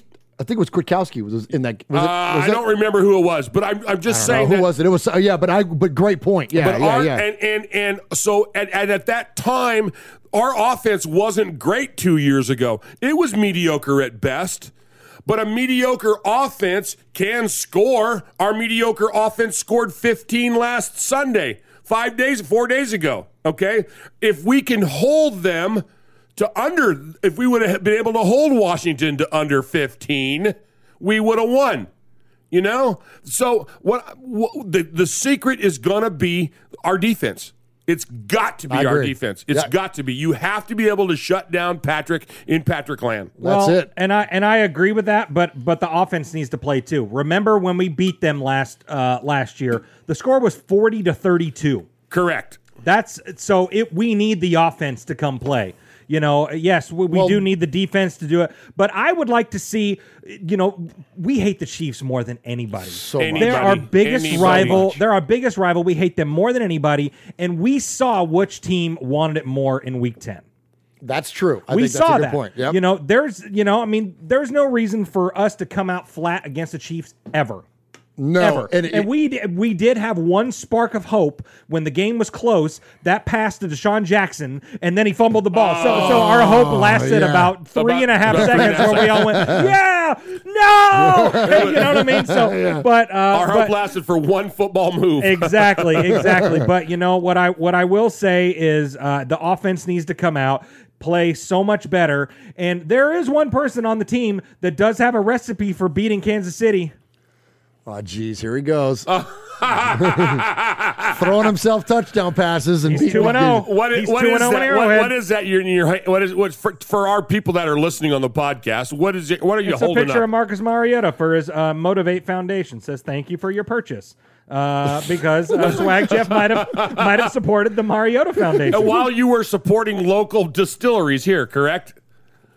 Yeah, man. Well, I don't know how local they were. I just grabbed a bottle from the liquor store. Well, if it's Jack Daniels, it's local as heck. Absolutely, it is. All right, man. Those are great points, guys. Yeah, and I'm with you. And to serve your point, Jeff, Derek Carr throws for 300 yards. The Raiders score 20 points. We're just about undefeated. So to Mosh's point, let's play some defense. But yeah, Derek Carr have a day, and the numbers serve us like it fits. What a freaking concept. What a concept. When your quarterback throws for 300 yards and plays a great game, we win. No shit. Okay, great. Yeah, absolutely. That's the recipe for success for the NFL. Well, but don't look at the scoreboard. But don't look at the damn scoreboard. Yeah, my gosh. Oh, my gosh. All right, Mosh, hit us with a break here. We got an ad read for you, and then we'll get into the Sea of Fans mailbag. That was awesome. What's up, Raider Nation? It's your boy, Will Compton. You're listening to Raiders Fan Radio. What's up, with Wolf? my boys Murph, Swaggy Jeff, and Uncle Mosh. Tune in because they fucking put out a banger podcast. Banger podcast. All right, Raider Nation, check this out. It's not every day you can double your money, but with MyBookie, you double your money instantly thanks to their double deposit bonus for all new users. With MyBookie's double deposit bonus, when you sign up at mybookie.ag and use promo code MURPH, that's MURF, you'll instantly receive double your initial deposit so you can kickstart your betting experience with all the best games, leagues, and casino options to choose from. The Patriots are taking on the Bills Monday night as they continue their quest to reclaim, well, that was last Monday night, as they continue their quest to reclaim the AFC title. Buffalo has looked like a legit Super Bowl contender. However, look for them to cover the spread. Did they? I think they did. They must have, because that game was like, what, 9-6 or something? Or like Yeah. whatever. Mac Jones, 3 passes the whole game. Craziness. Set yourself up for success by doubling your first deposit when using promo code MURPH. That's MURF at MyBookie.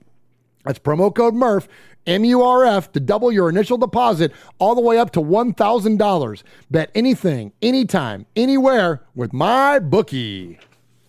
I like that. That was nice. Thanks, Mosh. Hey, this is Pete Koch, former Los Angeles Raider. Yeah, back in the old days, baby. And you're listening to Murph and Uncle Mosh, who happens to have the same hair as me. Check it out, Raiders Fan Radio.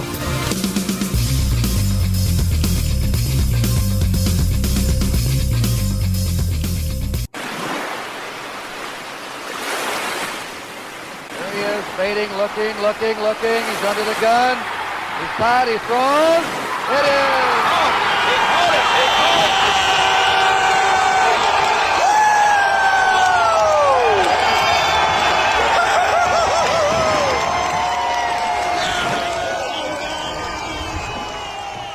I know we don't give free shout-outs and all that stuff. What the crap are you drinking? Oh, what is that? I'm feeling seltzy, Mosh. What? What the heck is that?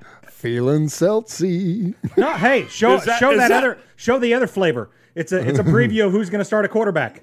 Sip back and No, relax. What is it, pineapple? No. What flavor is it? It's Hawaiian shaved. Hell yeah, it is. You're damn right it is. I like these things. Yeah. Don't judge. I'm not judging. Don't judge me, chat room. I know. I heard them come. Look, I drank 8,000 Modelo's at the Raider game. I'm allowed to have a seltzer and try to melt some of this stuff cleansing off. his system with a seltzer. I got to tell a story on you, Murph. Oh, no. So every time you go to Vegas and me and Jeff don't get an invite, most times. Oh, okay, Sonny, I'm sorry. You don't have a standing invite? Well, yeah, but which is most of the time. Yeah. But we call each other, right? And we go, have you heard from him? Yeah, I heard last night. How bad was it? Oh, and so we compare notes, right? Oh, no. So I go, absolutely. I called Jeff, or he calls me. I don't remember what it was. Did you hear from him? Yeah. How's he doing? Well, has he called you yet? He might need money. And I go, so, you know, one of the things that he always says is, yeah, I love it, man, that I can have like 87 gin and tonics for free. And I said to Jeff, I go, so what's new with him? And he goes, oh, man, he lost his wallet. What? No, I lost my phone. He lost his phone. It's got his ID and his. And I go, oh, okay, that's funny because the last time he was there, he lost his bag. Oh, yeah, he did. That's right. I didn't hear that story So, either it got until this stolen. week. I had to. I think it's kind of, sort of. Kind of, but sort of. You It was kinda, unexpectedly taken from us. right? Yeah. But because you left it where you shouldn't have. But anyway, the point was, I said to Swag, I go, maybe he ought to drop that 87 free gin and tonics down to about 20. Absolutely. Well, you know, and so but I'm operating in the red. Murph gets to Vegas on Saturday, and so I text him Sunday morning. I go, man, how did it go last night? And he goes, I didn't hit on anything. It was awful. It was awful. The only thing I won on was I bet $100 on the Alabama game. Yeah, and I won a little Alabama bit. came He goes, through. I got so mad that I actually went to bed early. And 2 times before that. Yeah, but I had texted him that afternoon, and I said, remember, you can walk away from a table with money. Yeah, it's not a requirement that you have to walk away with nothing. You don't have to have 87 gin and tonics. Yeah. You know, no, you don't. Don't say yeah. No, you he don't. can have as many as he wants, but if he's got $2,000 of chips, you can walk away. But I never had $2,000 in Oh, chips. yes, you do. Oh, yes, you Oh, did. well, you're that's a full different of trip. shit. No, I'm talking about this last trip. No, okay, so you're I just got not this I got trip. beat up the whole time. The trip where you had the $2,000 in your hand, Yeah. and he comes down to tell you, hey, Murph, it's time for bed, and you go, why? It's only 5:30 a.m. Yeah, I woke up, the sun's starting to come up, and I start freaking out because my best friend's not in the room. And then I thought he got mugged. He called me. Have he you heard called from me him? that morning. He called me at 7 o'clock, and I go, what are you doing? It's like 5:30, 5 o'clock your time. And he goes, yeah, I just left Murph. What do you mean you just left him? Where did you leave him? Well, he wouldn't come back. And then the next time, this is like Murph intervention. I'm telling you, Vegas intervention. gosh, I'm feeling a little judged The over next time I call you and I go, Murph, How are you? How's it going? Yeah. Uncle Mosh, I'm getting beat up a little bit on Yeah. How was the show last night? I don't know. I slept through it. I fell asleep. I got 87 gin and tonics when I got off the plane. I got so mad at gambling, I went and saw a Cirque du Soleil show and fell asleep within 20 minutes. This is the second Cirque du Soleil show you've slept through. No, that's not true. You completely missed another performance. Which one? The very first one, when you went and saw Love. No, I didn't miss that. You did. You had to slept through it, and they comped you another ticket. You had to get tickets. Yeah, but not at the show. I slept through it in the room. I took a nap and I slept you like 3 laid hours. down for a nap and you slept for 7.5 hours. Yeah. But that's different. Because that wasn't gin and tonic induced either. No, it wasn't. It was pasta induced because I don't even eat carbs. And I went down to Italy and ate 9 pounds of pasta and fell asleep. All right, See a Fans mailbag. You can contact us. Jeez, guys. You can contact us a multitude of ways. And you can do that by emailing the show at RaidersFanRadio.com. Or you can call us at 909-345-3346. And if we feature your voicemail, Michelle Switz has turned into a Murph roast. Yeah, no shit, man. On my ass. Gosh, 48 years old, man. I can do what the hell I want to do. Hey, if that's okay with you, buddy. If that's how you can put your head down at night and feel comfortable. I'm just disappointed. I'm not. All right, so you can if you leave a message and we play your message on the show 3 or more times, we refer to you as a made man or a made woman, or if you email us an indefinite amount of times, and you can become a made man or a made woman that way. And we've got 3 great emails to get to tonight. Uncle Mosh always reads those. Uncle Mosh, who do we have tonight? Dear Murph, Mosh, Swag, Jeff, and the nation, welcome to the Bipolar Raiders. True. I love that. Bipolar Raiders. That's what we need to reluctantly admit to ourselves, and I think after last Sunday that most of us have. The highs have been on a similar level to Tommy Chong in 1979, and the lows have cratered to, Bon Scott in February of 1980. I keep trying to wrap my brain around why this team can't ever break out of their funk, and after 20 years start to show some consistency. Everybody's got a theory and a hot take or a valid argument, all of them ranging from it's Derek Carr to it's the play calling to the O-line sucks to it's Mark Davis's haircut to Roger Goodell is the spawn of Satan himself who holds a nightly seance to cast out spells against the Raiders and hypnotize the refs to make crucial calls against the Raiders. Valid.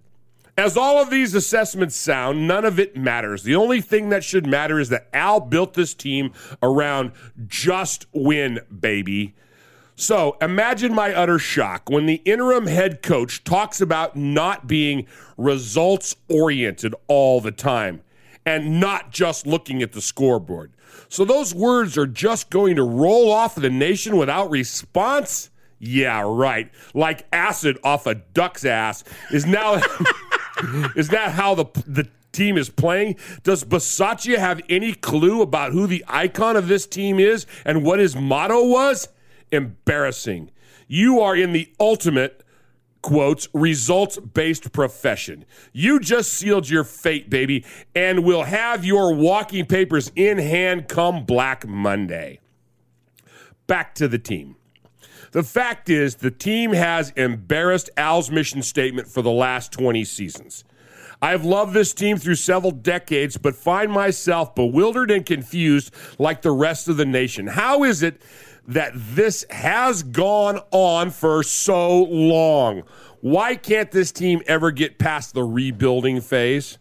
Looking around the leagues, teams rebuild all the time in just a few years. The Santa Clara 49ers have rebuilt their team 3 times in the last 20 years and made multiple playoff appearances and a Super Bowl. The Chargers have rebuilt multiple times and made the playoffs several times. To top it all off, the Patriots took a whooping total of 1 year to rebuild and are now starting off at the number 1 seed again. At this rate, I fully expect Jacksonville and Houston to rebuild and make the playoffs again before our beloved silver and black. So here we are again with the offseason talk starting up and a mediocre record after a fast start. And we listen to our Raiders podcasts and our Raider Nation radio and blah, blah, blah to strive to figure out what the hell's going on while the brain cells just melt in our heads. I finally had an epiphany last night. We, as Raider Nation, are stuck in an actual reoccurring time loop. The evidence is undeniable. While other teams and fan bases actually move forward, make progress, and have winning seasons, we get a certain mediocre point, and the reset kicks in, and we relive it over and over and over and over again. Groundhog Day? Negative! This is Live, Die, Repeat, the movie where Tom Cruise is in a war with aliens and keeps reliving the same day over, and it resets every time he gets killed. Each death more brutal than the last. He gets shot, bombed, crushed, blown up by a grenade, and in one particularly cruel instance, gets run over by a Jeep from his own outfit because he mistimes a body roll. I compare the Raiders to this because every year we say, this can't possibly get any worse. Or this is the year that we will. That we will what? We really will show us if Derek Carr is really the guy? That every year the surprises and the death blows get more brutal than the last? Derek breaks his leg on Christmas Eve? The team implodes from whatever happened during the kneeling scandal? Gruden trades Khalil Mack? The Dolphins score when left with only 19 seconds and an entire field to go? We left 2020 thinking nothing worse could happen. Wrong, Raider Nation! Gruden gets whacked by his emails, the Ruggs tragedy. What does 2020 hold for us? Don't go in expecting, I think he meant 2021, don't go in expecting that it won't get worse. I'm fully preparing to witness a 7.0 earthquake to hit Vegas during training camp. It will send the Death Star crumbling into a mile-wide crevice, and the Raiders will have to play all their games on the road. On second thought, maybe that might not be so bad. As you may have ascertained, I'm full of venom and vitriol right now and furious that all hope has been lost after the debacle of last Sunday. But hey, we're only a game back. Maybe. Just maybe. Sincerely, JJ Raider 26. Nice job, JJ Raider. Awesome job, man. Solid, JJ. Well crafted, my friend. Murph, Mosh, Swaggy, Q-Dog, Nation, here we go again. Another year, another set of excuses, and another 2-6 record after a great start. I've been a Raider fan since 1986, but only started watching them in 1988 and 89. I've seen many great moments, many bad seasons, and a lot of heartache in many years watching. Forgive my tirade, but I have some stuff to say. First of all, no more recycled coaches, please. Gruden, Greg Olson, and Shell all previously coached before. Who's next? Mike White or Joe Bugle? I say a new direction is needed. A good coach who would be a good developer of players, understands how to get the most out of his players, does not make excuses, and holds people accountable. I say Jim Harbaugh sounds good to me. No more excuses. Every Sunday after the game, I watch what I call the excuse post-game press conference, as that is all I have heard the last 4 years, and Carr has been our QB1 for 8 years. The past 5 years, I have heard all kinds of excuses. First of all, I am not a Carr hater. I will cheer for DC4 until 2022, as I do not think he will be there anymore after that. This year, people are saying that he has no weapons, but he's like second in the league in passing yards. I mean, come on already. If he is second in passing yards, then clearly he has weapons. Just because those jerseys say Waller or Renfro does not mean they are not highly skilled positions players. He's talking about the other people. The only valid excuses Carr has had in the last 5 seasons were last year. No defense, which was valid, and in 2017 when he broke his back. The rest of the time, he's been healthy, and last year's defense was bad and out of his control. Next, stop blaming a rookie safety for dropping the ball. I mean, really, forget we were 2 for 8 on third downs again for like the 6th time this year. To put this in context, Carr had 16 completions for 90 yards in the third quarter. He missed several open receivers and blah, blah, blah, blah, blah. Carr is Carr. He has limitations. That is why he has to have a good defense, good receivers, good running game, good play calling, and a good tight end. Just to be a 12-win QB based on the last 4 years worth of excuses. I would say with all those pre-qualifiers that Dalton, Tannehill, and Goff, again, he is that caliber and not of QBs like Rodgers or Mahomes, Wilson or Brady. Example, see Matt Stafford this year. People look at the number of points per game average and say the defense is garbage. I hate that stat, as points per game is misleading. I mean, what happened with Denver and Philly? We dominated them until the fourth, then called off the dogs, and they scored a few points. What about the Chargers, Chiefs, and Bengals? All close until it was over, and they ran up the score thereafter. The reasons I just gave is exactly why you cannot look at points per game average. I saw those teams punt, which means the defense was stopping them. Then our offense goes out 2-9 on third down and does not sustain drives. I don't know what else to say. People are tired of the second half collapses that have plagued us for 3 consecutive seasons. I believe that the collapse would have happened under Gruden just like it's happening under Bisaccia. Talent can only get you so far. That is why coaching is also important. Olsen was garbage the last time he was here and appears not to have learned anything in, 7 or 8 years? Also, to coaching, why is Parker still there at RT when we have Jermaine Eluemunor, who started last year for the Patriots? I know, but his name is spelled Eluemunor. Eluemunor.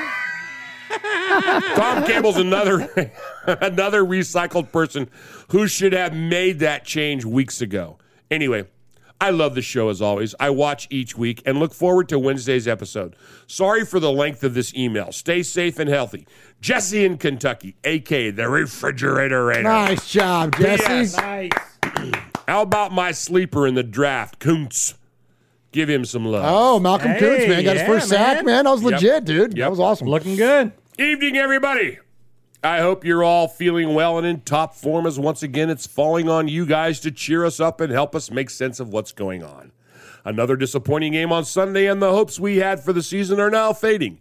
Despite the equation saying we can still make the playoffs, the reality is we are too inconsistent to be a serious contender. I'm afraid I'd have to agree with that. I'd give anything for us to go 5-0 from here on in, but it's not going to happen. The defense played pretty well again, generally. But again, there are too many individual errors. 3 easy INTs and only 1 caught. And the one we needed to take, Trayvon, inexplicably dropped, which was a pick 6 and would have won the game. DC not looking downfield and missing wide open plays. And then Zay Jones drops a late catch that would have set up a winning field goal at least. Although clearly a flag should have been thrown on the play. But that's not why we lost the game. We lost the game because we had the same issues on offense that we had in 3 of the last 4 games. A stifled, unimaginative game plan that played more to the strengths of the opposition in the early stages. Why is that? Why is it that always feels as if we don't put on any wide receivers on the field until the third quarter? The defense did their best and kept us in the game, and we should have gone to overtime at least, but sadly not. All of which is very frustrating. We're not learning from mistakes that are made, and we're constantly beating ourselves and losing to poor teams. 2-2 against the NFC East? Come on, guys. Really? 6 defeats this season, and apart from the Chiefs and Bengals games, those other 4 should have been dealt with and had we been more efficient and been more creative on the sidelines? Ugh. The shining light as ever were Hunter Renfrow and Denzel Perryman. God bless Renfrow, but he really shouldn't be our leading receiver on the day. 9 for 102 is a great effort from him, but when Edwards, Jones, and Jackson are 7 for 65 combined, there's something wrong with that. The reluctance to throw the ball to Djax is mystifying. Shout out to R.J. Clifford at the Autumn Windbags if you're watching. I stole your Renfrow point, fella. I still don't believe we need a complete rebuild in preseason, though. We have some good players on the roster. They just lack proper leadership. I know we'll have plenty of time during the offseason to discuss this at length, but a head coach or an OC are imperative, and I'd like to see a president with a football background come in and, liaise with Mike Mayock. We need consistency throughout the organization, but we're not going to achieve it anytime soon if we tear the whole house down and start from scratch again. A couple of weeks ago, I laid blame for the 3 bad defeats firmly at the door of Bisaccia, Olsen, and Carr. I haven't changed my opinion on the DC situation, but the other 2 have left themselves wide open for criticism again after Sunday. Yet again, we've come up against garbage opposition and made them look better than they are. Granted, WFT have beaten better teams than us in recent weeks, and they've used excellent clock management in doing so. What was called for: set the tempo of the game, dominate the key areas of the field early, and start off aggressively. Instead, what we got was more negative, overcautious play calling, and that clearly clearly the offensive coordinator hasn't got a clue. As a result of his ineptitude, we can't control games. We lack the understanding of his own, and he goes on and on and on. Against the Cowboys, we allowed more freedom and expansive play, which suits us more. Yet Sunday, against an also ran team with a poor man's third-string quarterback, he fell back into his negativity. He thinks he's better than he actually is and tries to be too clever. I have some advice for you, Mr. Olsen. It's not difficult. Use the excellent weapons at your disposal. Keep it simple and give the guys their best chance at winning games, you dipshit. Oh, and don't let the door smack you in the ass when they leave you in February. Oh, ouch. Hot take. Wow. On to Coach Bisaccia. Clearly a nice guy, as you can all testify at firsthand, but can somebody tell me what he does as a head coach during the week? I still don't get why, if he saw that game plan develop on the practice field, why sign it off as acceptable? I don't know what to tell you. Coach was then quoted after the game saying, if you're results-oriented all the time, then you're just looking at the scoreboard and spending your life up there. Hello? Last time I checked, fella, you're in a results business. What a statement to make. Did I hear it wrong? Meanwhile, DC thinks Olsen is doing a great job. So that's a head coach that doesn't believe in being results-driven, an offensive coordinator that's in a world of his own, and a quarterback who thinks the offensive coordinator is doing a good job. It's going well, fellas. And so we come to week 14, and we're off to the mental asylum that is KC. It goes without saying how much this inbred filth need to put in their place. Whatever has happened so far, the season has gone.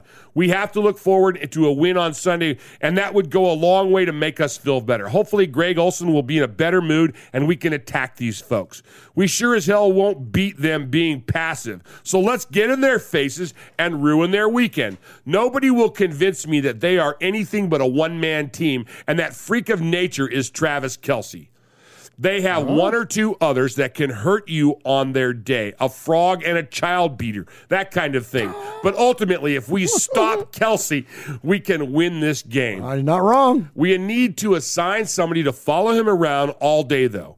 Wherever he goes, follow him and stop him. I don't care who it is, really. Abram, Hobbs, Maharing. Hell, it could be Alec Baldwin for all I care, but we have to stop him. Oh, jeez. I apologize for the negativity in this week's email, and if you have any questions relating to my comments, please send them to Greg Olsen directly. It's all his fault, and he's my public enemy number one for this week. I don't mind admitting I'm fickle, though, and if we ball out in Missouri and rack up 500 yards of offense, I'll gladly eat some crow next week. Finally, we saw Dabo Swinney on the sidelines all decked out in silver and black on Sunday. Could it be the ultimate Clemson move? Stay safe, RFR family. Love you, Raider Nation. His Lordship, the Royal Scribe, Paul Egerton, Shropshire, Mississippi, Polly Award winner 2019, Foggy Glasses Award winner 2020, BRT Sizzler scorekeeper, proud made man, five-time, plus one, winner of the Raiders Fan Radio BRT Sizzler Award. Paul. Paul,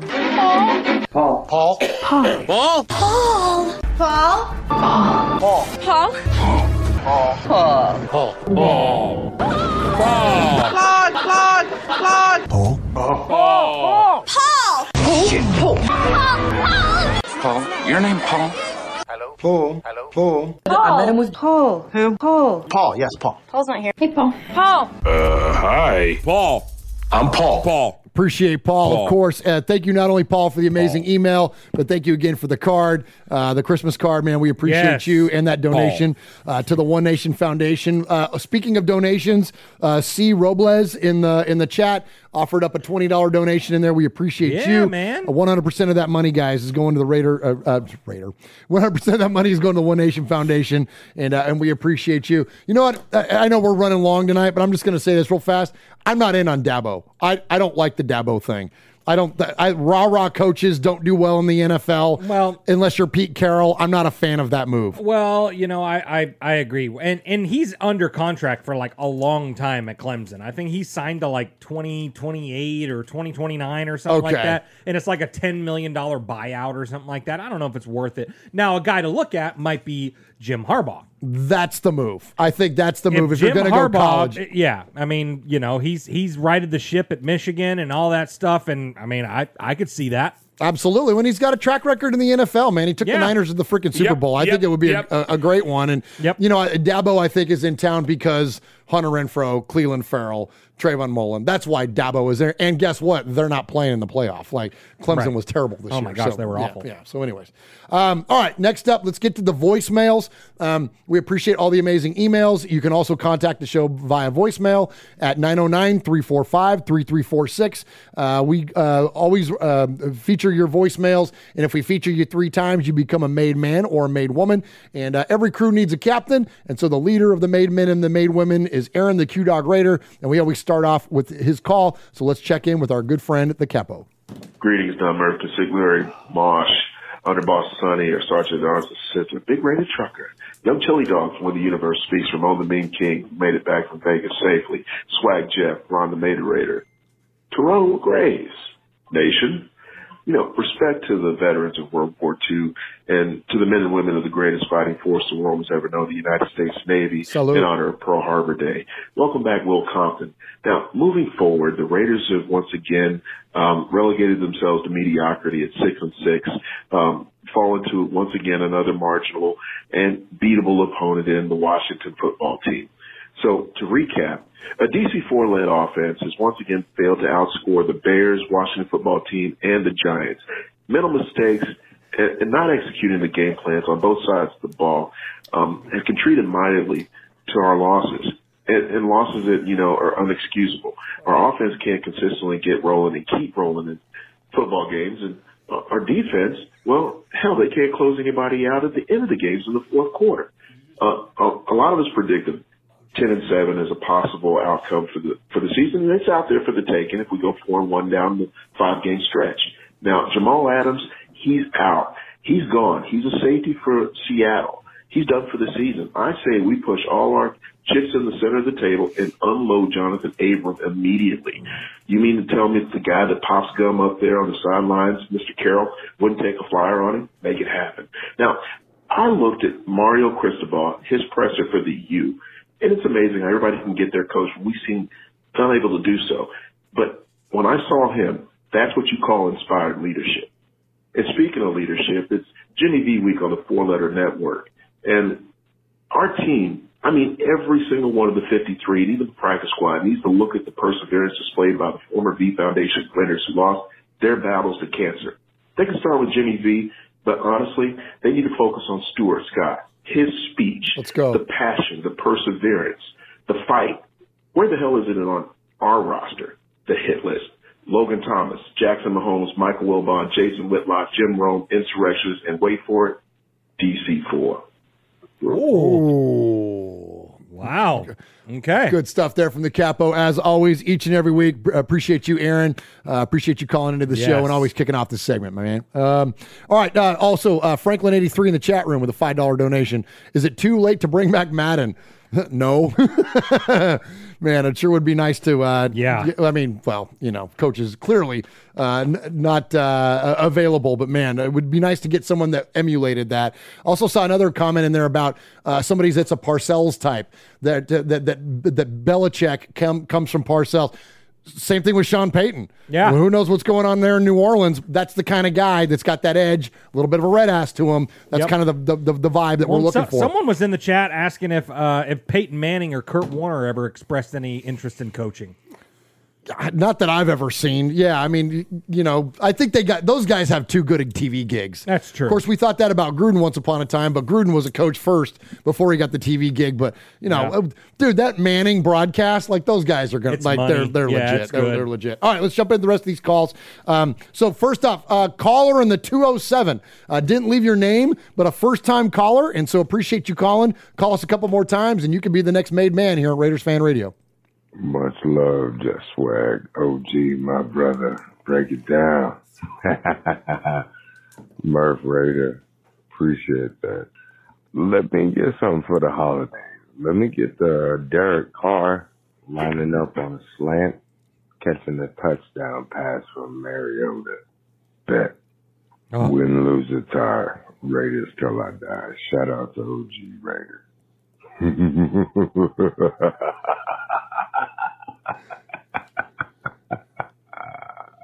Oh my gosh, that dude's voice and laugh is killer. Yeah, that was money. Why don't we have him on our Halloween special? I know, right? That was amazing. And he's asking, Jeff, for the holidays, a touchdown pass from Mariota to Derek Carr. You might, just your head would split open and you would just, you know what I'm saying? Yeah, absolutely. I mean, that would be the gift that keeps on giving.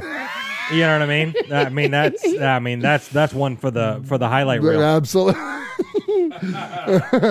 All right, it's good stuff there. We appreciate you calling the 207. All right, next up. I'm so excited to hear this. I know, me too. I'm putting my thumb on the scale. So we award a sizzler to the best caller or emailer of the night. And look, I don't have a vote in this thing. It all goes to Uncle Mosh and of course Swag Jeff. But when I was reviewing the calls this week and the emails, this might be my favorite one.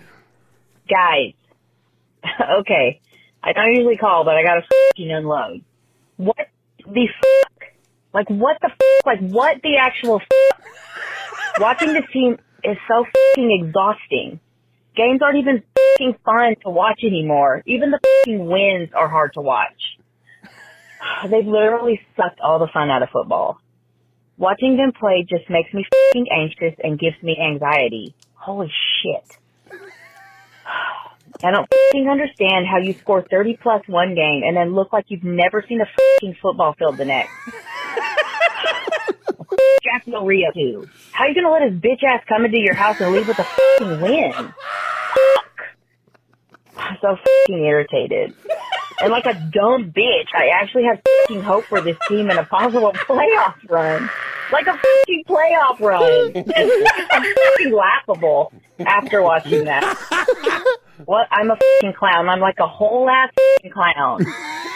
Because every time I have hope, anyway, I should have waited to call. I probably should have waited a couple days, but I love you, Raider Nation. Sorry, Murph. This one should be really fun to censor. See y'all in the chat. Shit.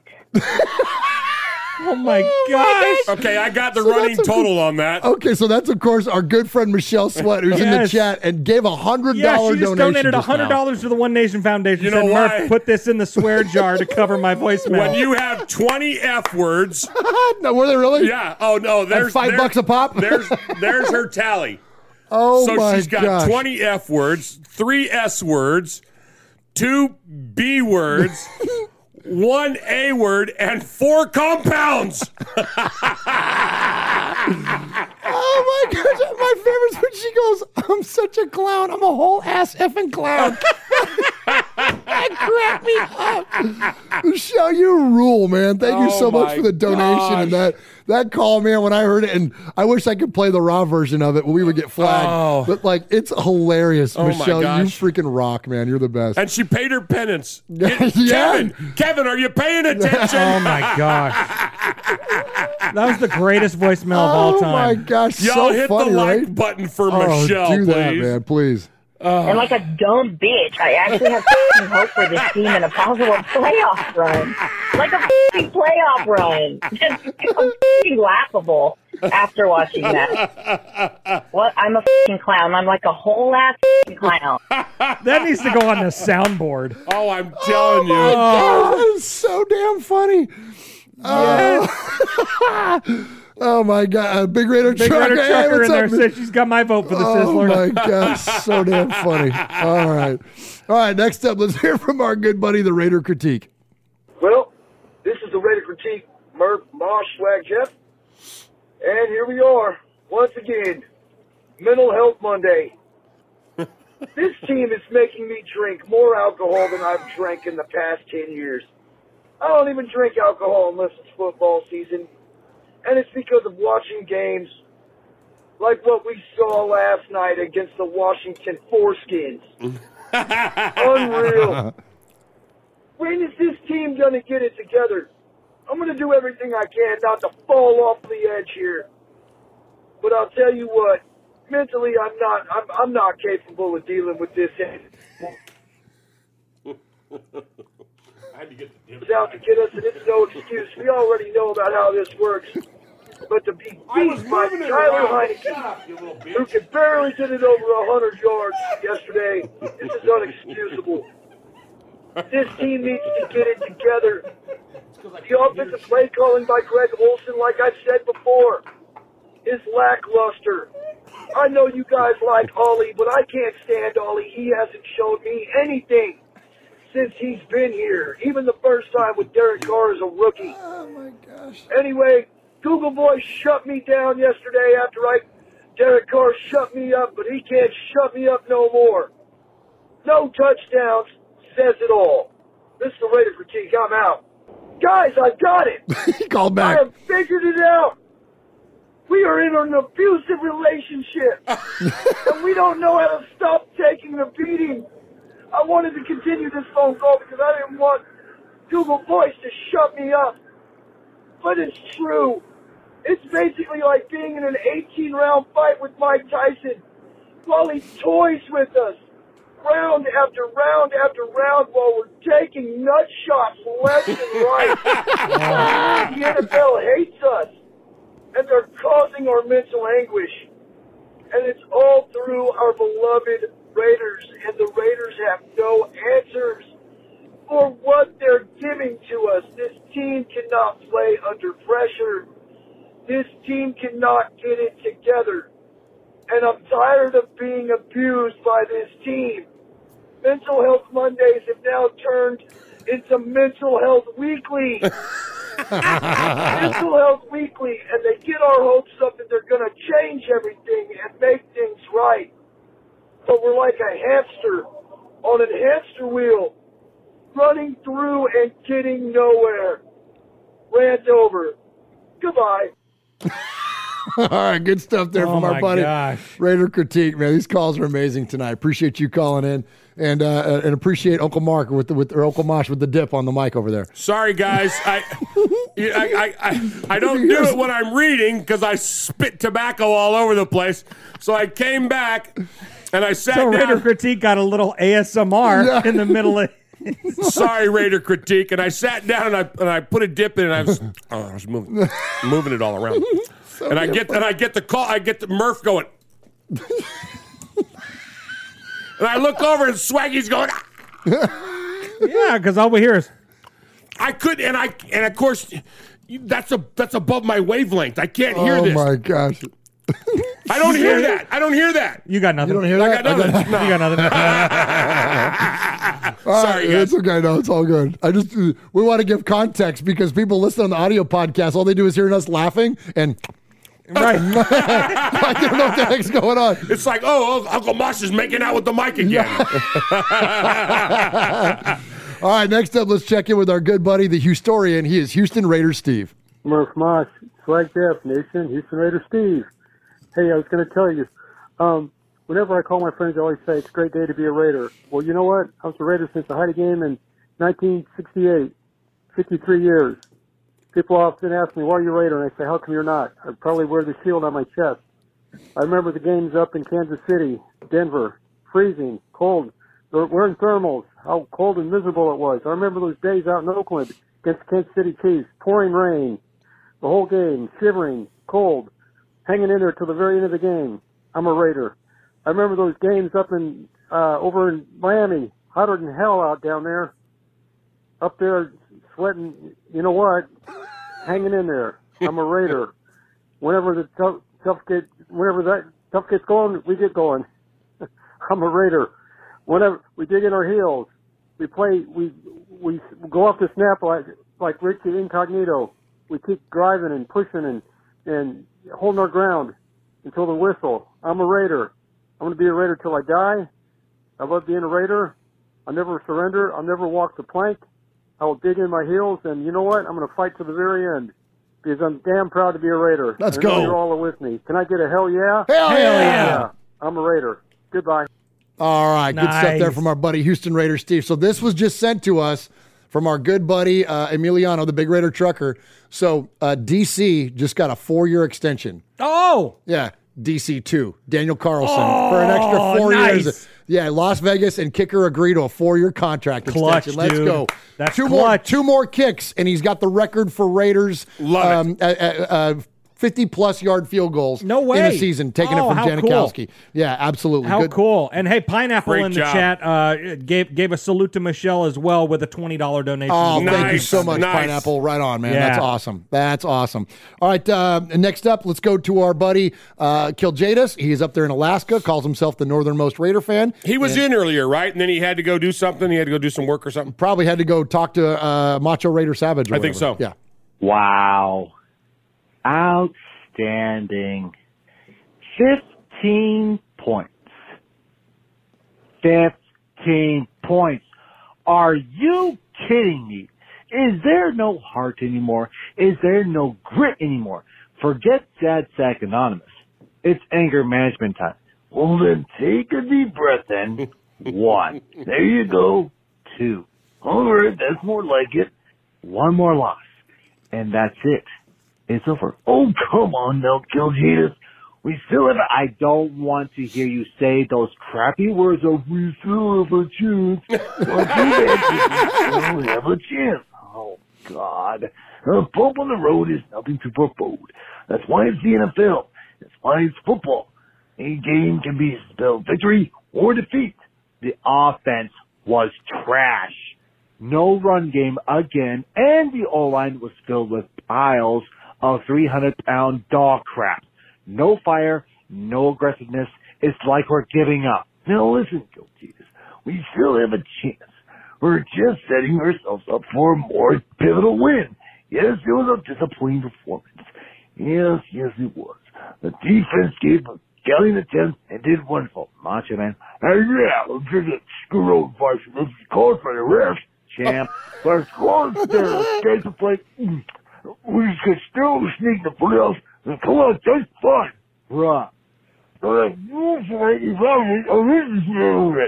Macho Man Raider Savage, you started eating Slim Jims while you were talking. Well, yes. Stop talking when your mouth is full of meat. Pause. And hurry up and swallow. Pause again and say it again. I'm saying that there's no point in having a hissy fit over it. We'll win the next one and the rest because we are the best in the West and the beast will never be the least. You seriously have a problem with Slim Jims. Are you eating because you're upset? All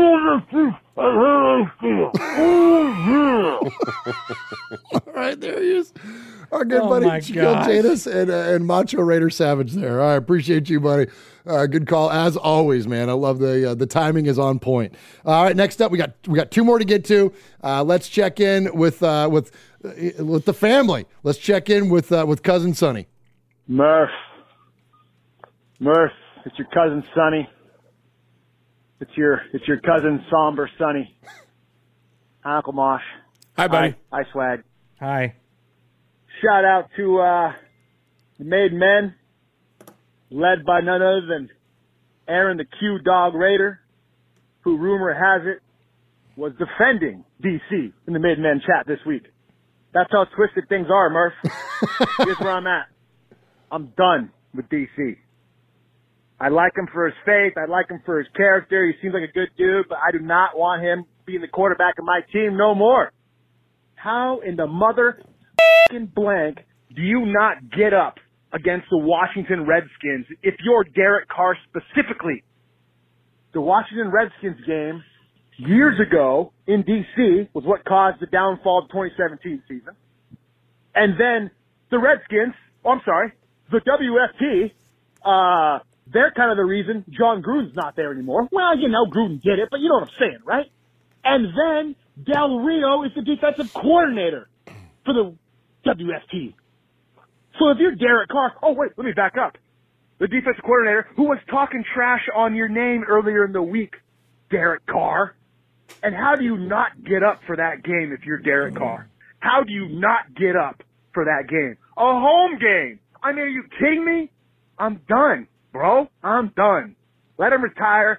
Let him go to another place. I'm done. Thomas Brady has used being drafted in the 6th round for the last 70 years, and he's still dominating. Derek Carr can't get up for that game. I'm out, Murph. I'm all out on DC. I don't know what to do now. I'm going to go put on my jersey. I'm going to start doing push-ups.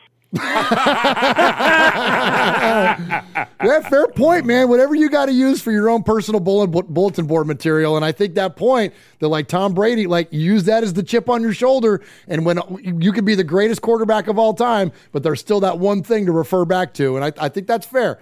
All right, next up, let's go to out to the Canary Islands, hear from our good friend Rico out there. Last call tonight, so let's bring it down. Oh, nice. Drop the lights down a little bit. Down. You know, if you got some aromatherapy, maybe some candles, like whatever it is. You want me to start into. the MSR? Yeah, go for it, Mosh. Gross. Hey guys, it's Rico here. So not only you didn't have the guts of winning 4 straight games, but you didn't even have the balls of winning 2 game straights. You failed at the first attempt. Bad play calling, bad managing of the clock again. And listen, Mr. Bisaccia, if you say that you want to stretch the ball downfield and score more touchdowns, well, you can't spend an entire half passing the ball on the side and running the ball. You just can't do it. Anyway, a lot of missed opportunities by the offense over and over again. I'm saying the same exactly thing. The defense is giving through all the year a lot of chances to the offense for capitalize the game, and the offense can do it.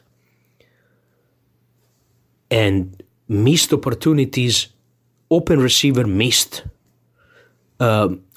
overthrown passes to the receivers. Here, who to blame is the quarterback. I told you last time, all these passing record stats are useless. And you know why they're useless? Because you can throw the ball for 80, 90 yards for every drive you play. That if you can't score a touchdown at the 10-yard lines, at the 20-yard lines, if you can't finish the job in the red zone, all those stats, you can take it and shove it up your ass. That's what you have to do.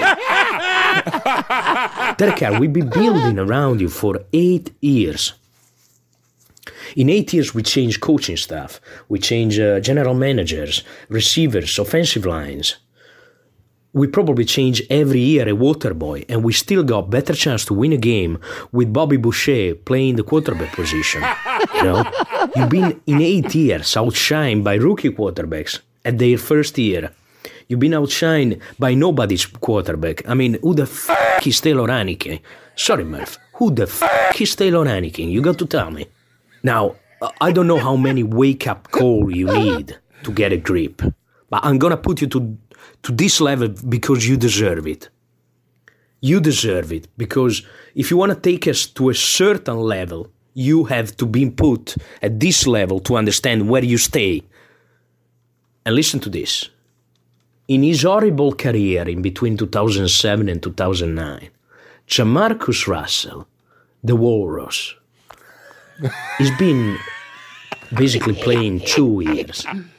In that 2 years, he won 2 games against the Muppets.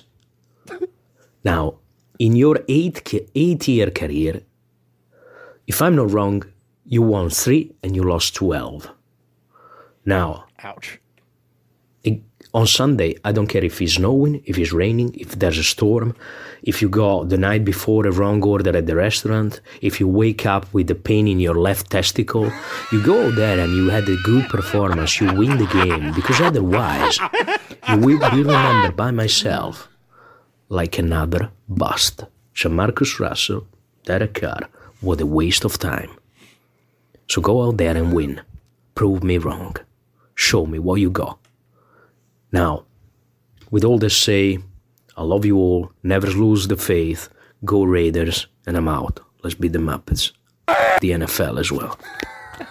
Can't touch any opponent anymore. It's flag football. I'm out. Oh my gosh, Rico rules, man. So good. He's got the best takes, man. We love Rico. Appreciate you calling in. So the chat room's lighting up and asking about his accent. So Rico's Italian. He's a Raider-born Rico, but he was born in Italy and now lives in the Canary Islands. And we appreciate him and all the amazing calls tonight. Holy crap. What a great night here on Raiders Fan Radio. Uncle Mosh award the Sizzler Award. Who was the best of the best tonight? Okay, so tonight, Capo, of course, kicked it off with another outstanding call, and then we got a new one. We got caller 207. We love his voice. Great voice. He says he channeled his inner Swaggy's dreams in his car catching a touchdown pass from Mariota, followed by Michelle's Swearfest 2021. So good. With the multiple and the $100 paying for her swear jar. Raider critique, making him drink and is changing it from Mental Health Monday to Mental Health Weekly. And then we had a series of quotes that just killed me. Houston Raider Steve, I'm a Raider. And then he gave a whole bunch of scenarios, and they all ended with, I'm a Raider. Kill Jadis. We still have a chance, right? Through a mouth full of Slim Jims. Well, yeah. Sonny's take, pretty plain and simple. I'm out. He's out. I'm out. And then Rico. You had two, Rico. Jamarcus Russell, the Walrus. That killed me. That was good. But then he says, and I don't care if you have a pain in your left testicle. Why is it got to be the left one? But tonight's... Because he throws with his right one. Yeah, he does. His BRT Sizzler Award goes to our one and only Queen Michelle. Hey, let's go. Sizzler. Sizzler. Sizzler. Sizzler. Sizzler. Sizzler. We are Metallica, and we are here for your Oakland Raiders. You know why we are here, and we ain't playing around today. From The Walking Dead to errant Jedi Knights, Raiders fans are a rogues gallery.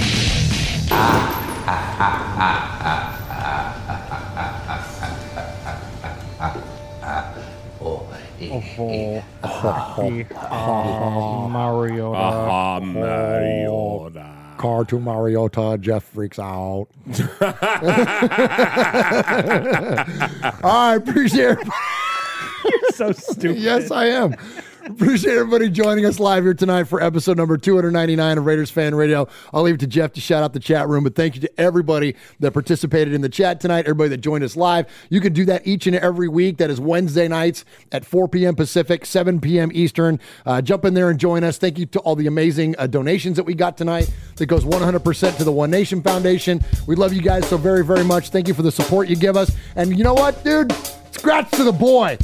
Be a effing wolf, dude. Let's go. Let's go, Comp. Let's go, Comp. Yep. Swag Jeff, Uncle Mosh, thank you so much tonight. You guys killed it. Yeah, man. Hey, and thanks to everyone in the chat. Raiderborn Rico, Big Easy, Black Sunday Joel, who earlier said this only has 3.5 thousand subscribers. What are you doing? This is the best show out there. Oh, thank you. Thank you for the kind words. And big shout out to the folks that donated tonight. Aaron the Q-Dog Raider, Tyrone Graves, Cool Kev, Pirate 1975, C. Robles, Franklin 83, Michelle Sweat, Big Raider Trucker, Pineapple. We raised $183 tonight. Damn. With the One Nation Foundation. Let's go, man. Let's go. We weren't even giving nothing away. Beautiful. So thank you guys so much. Uncle Mosh, take us home. Hey, Jeffy. Yeah. So, if we beat the Chiefs, I guess you and I are going to have to write a rap. Oh, yeah. Oh, hell yeah. I want Michelle to write the rap. Oh, well, we'd have to beep it. You know what? She's a neighbor. We'll get with her. There you go. Absolutely. Well, ladies and gentlemen, what a night. What a night. Thanks for listening tonight. You got my little buddy Swaggy J over there to my right, and to my left, you got my little stupid nephew Murph. This is your old uncle, because it has been your turn in the barrel tonight. Oh, my gosh. I was in the crosshairs all night. You got your old Uncle Mosh, and you've been listening to Raiders Fan Radio, where we take a lighter side journey into the dark side.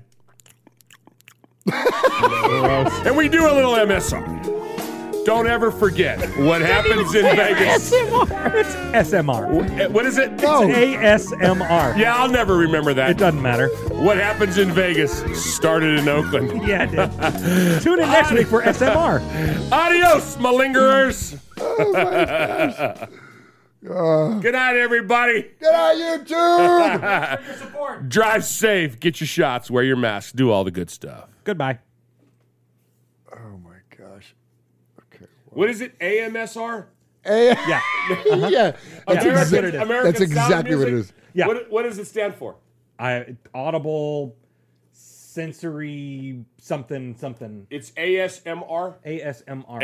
I gotta write that down. Yeah. I don't give a shit.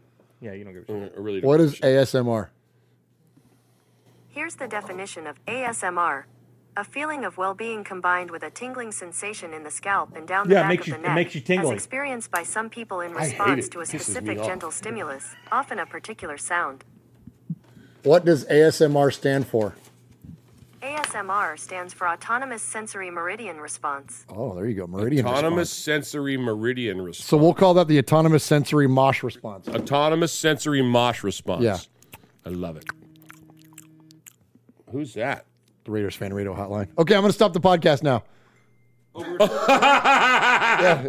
Good night, audio version of the podcast. You just got bonus content.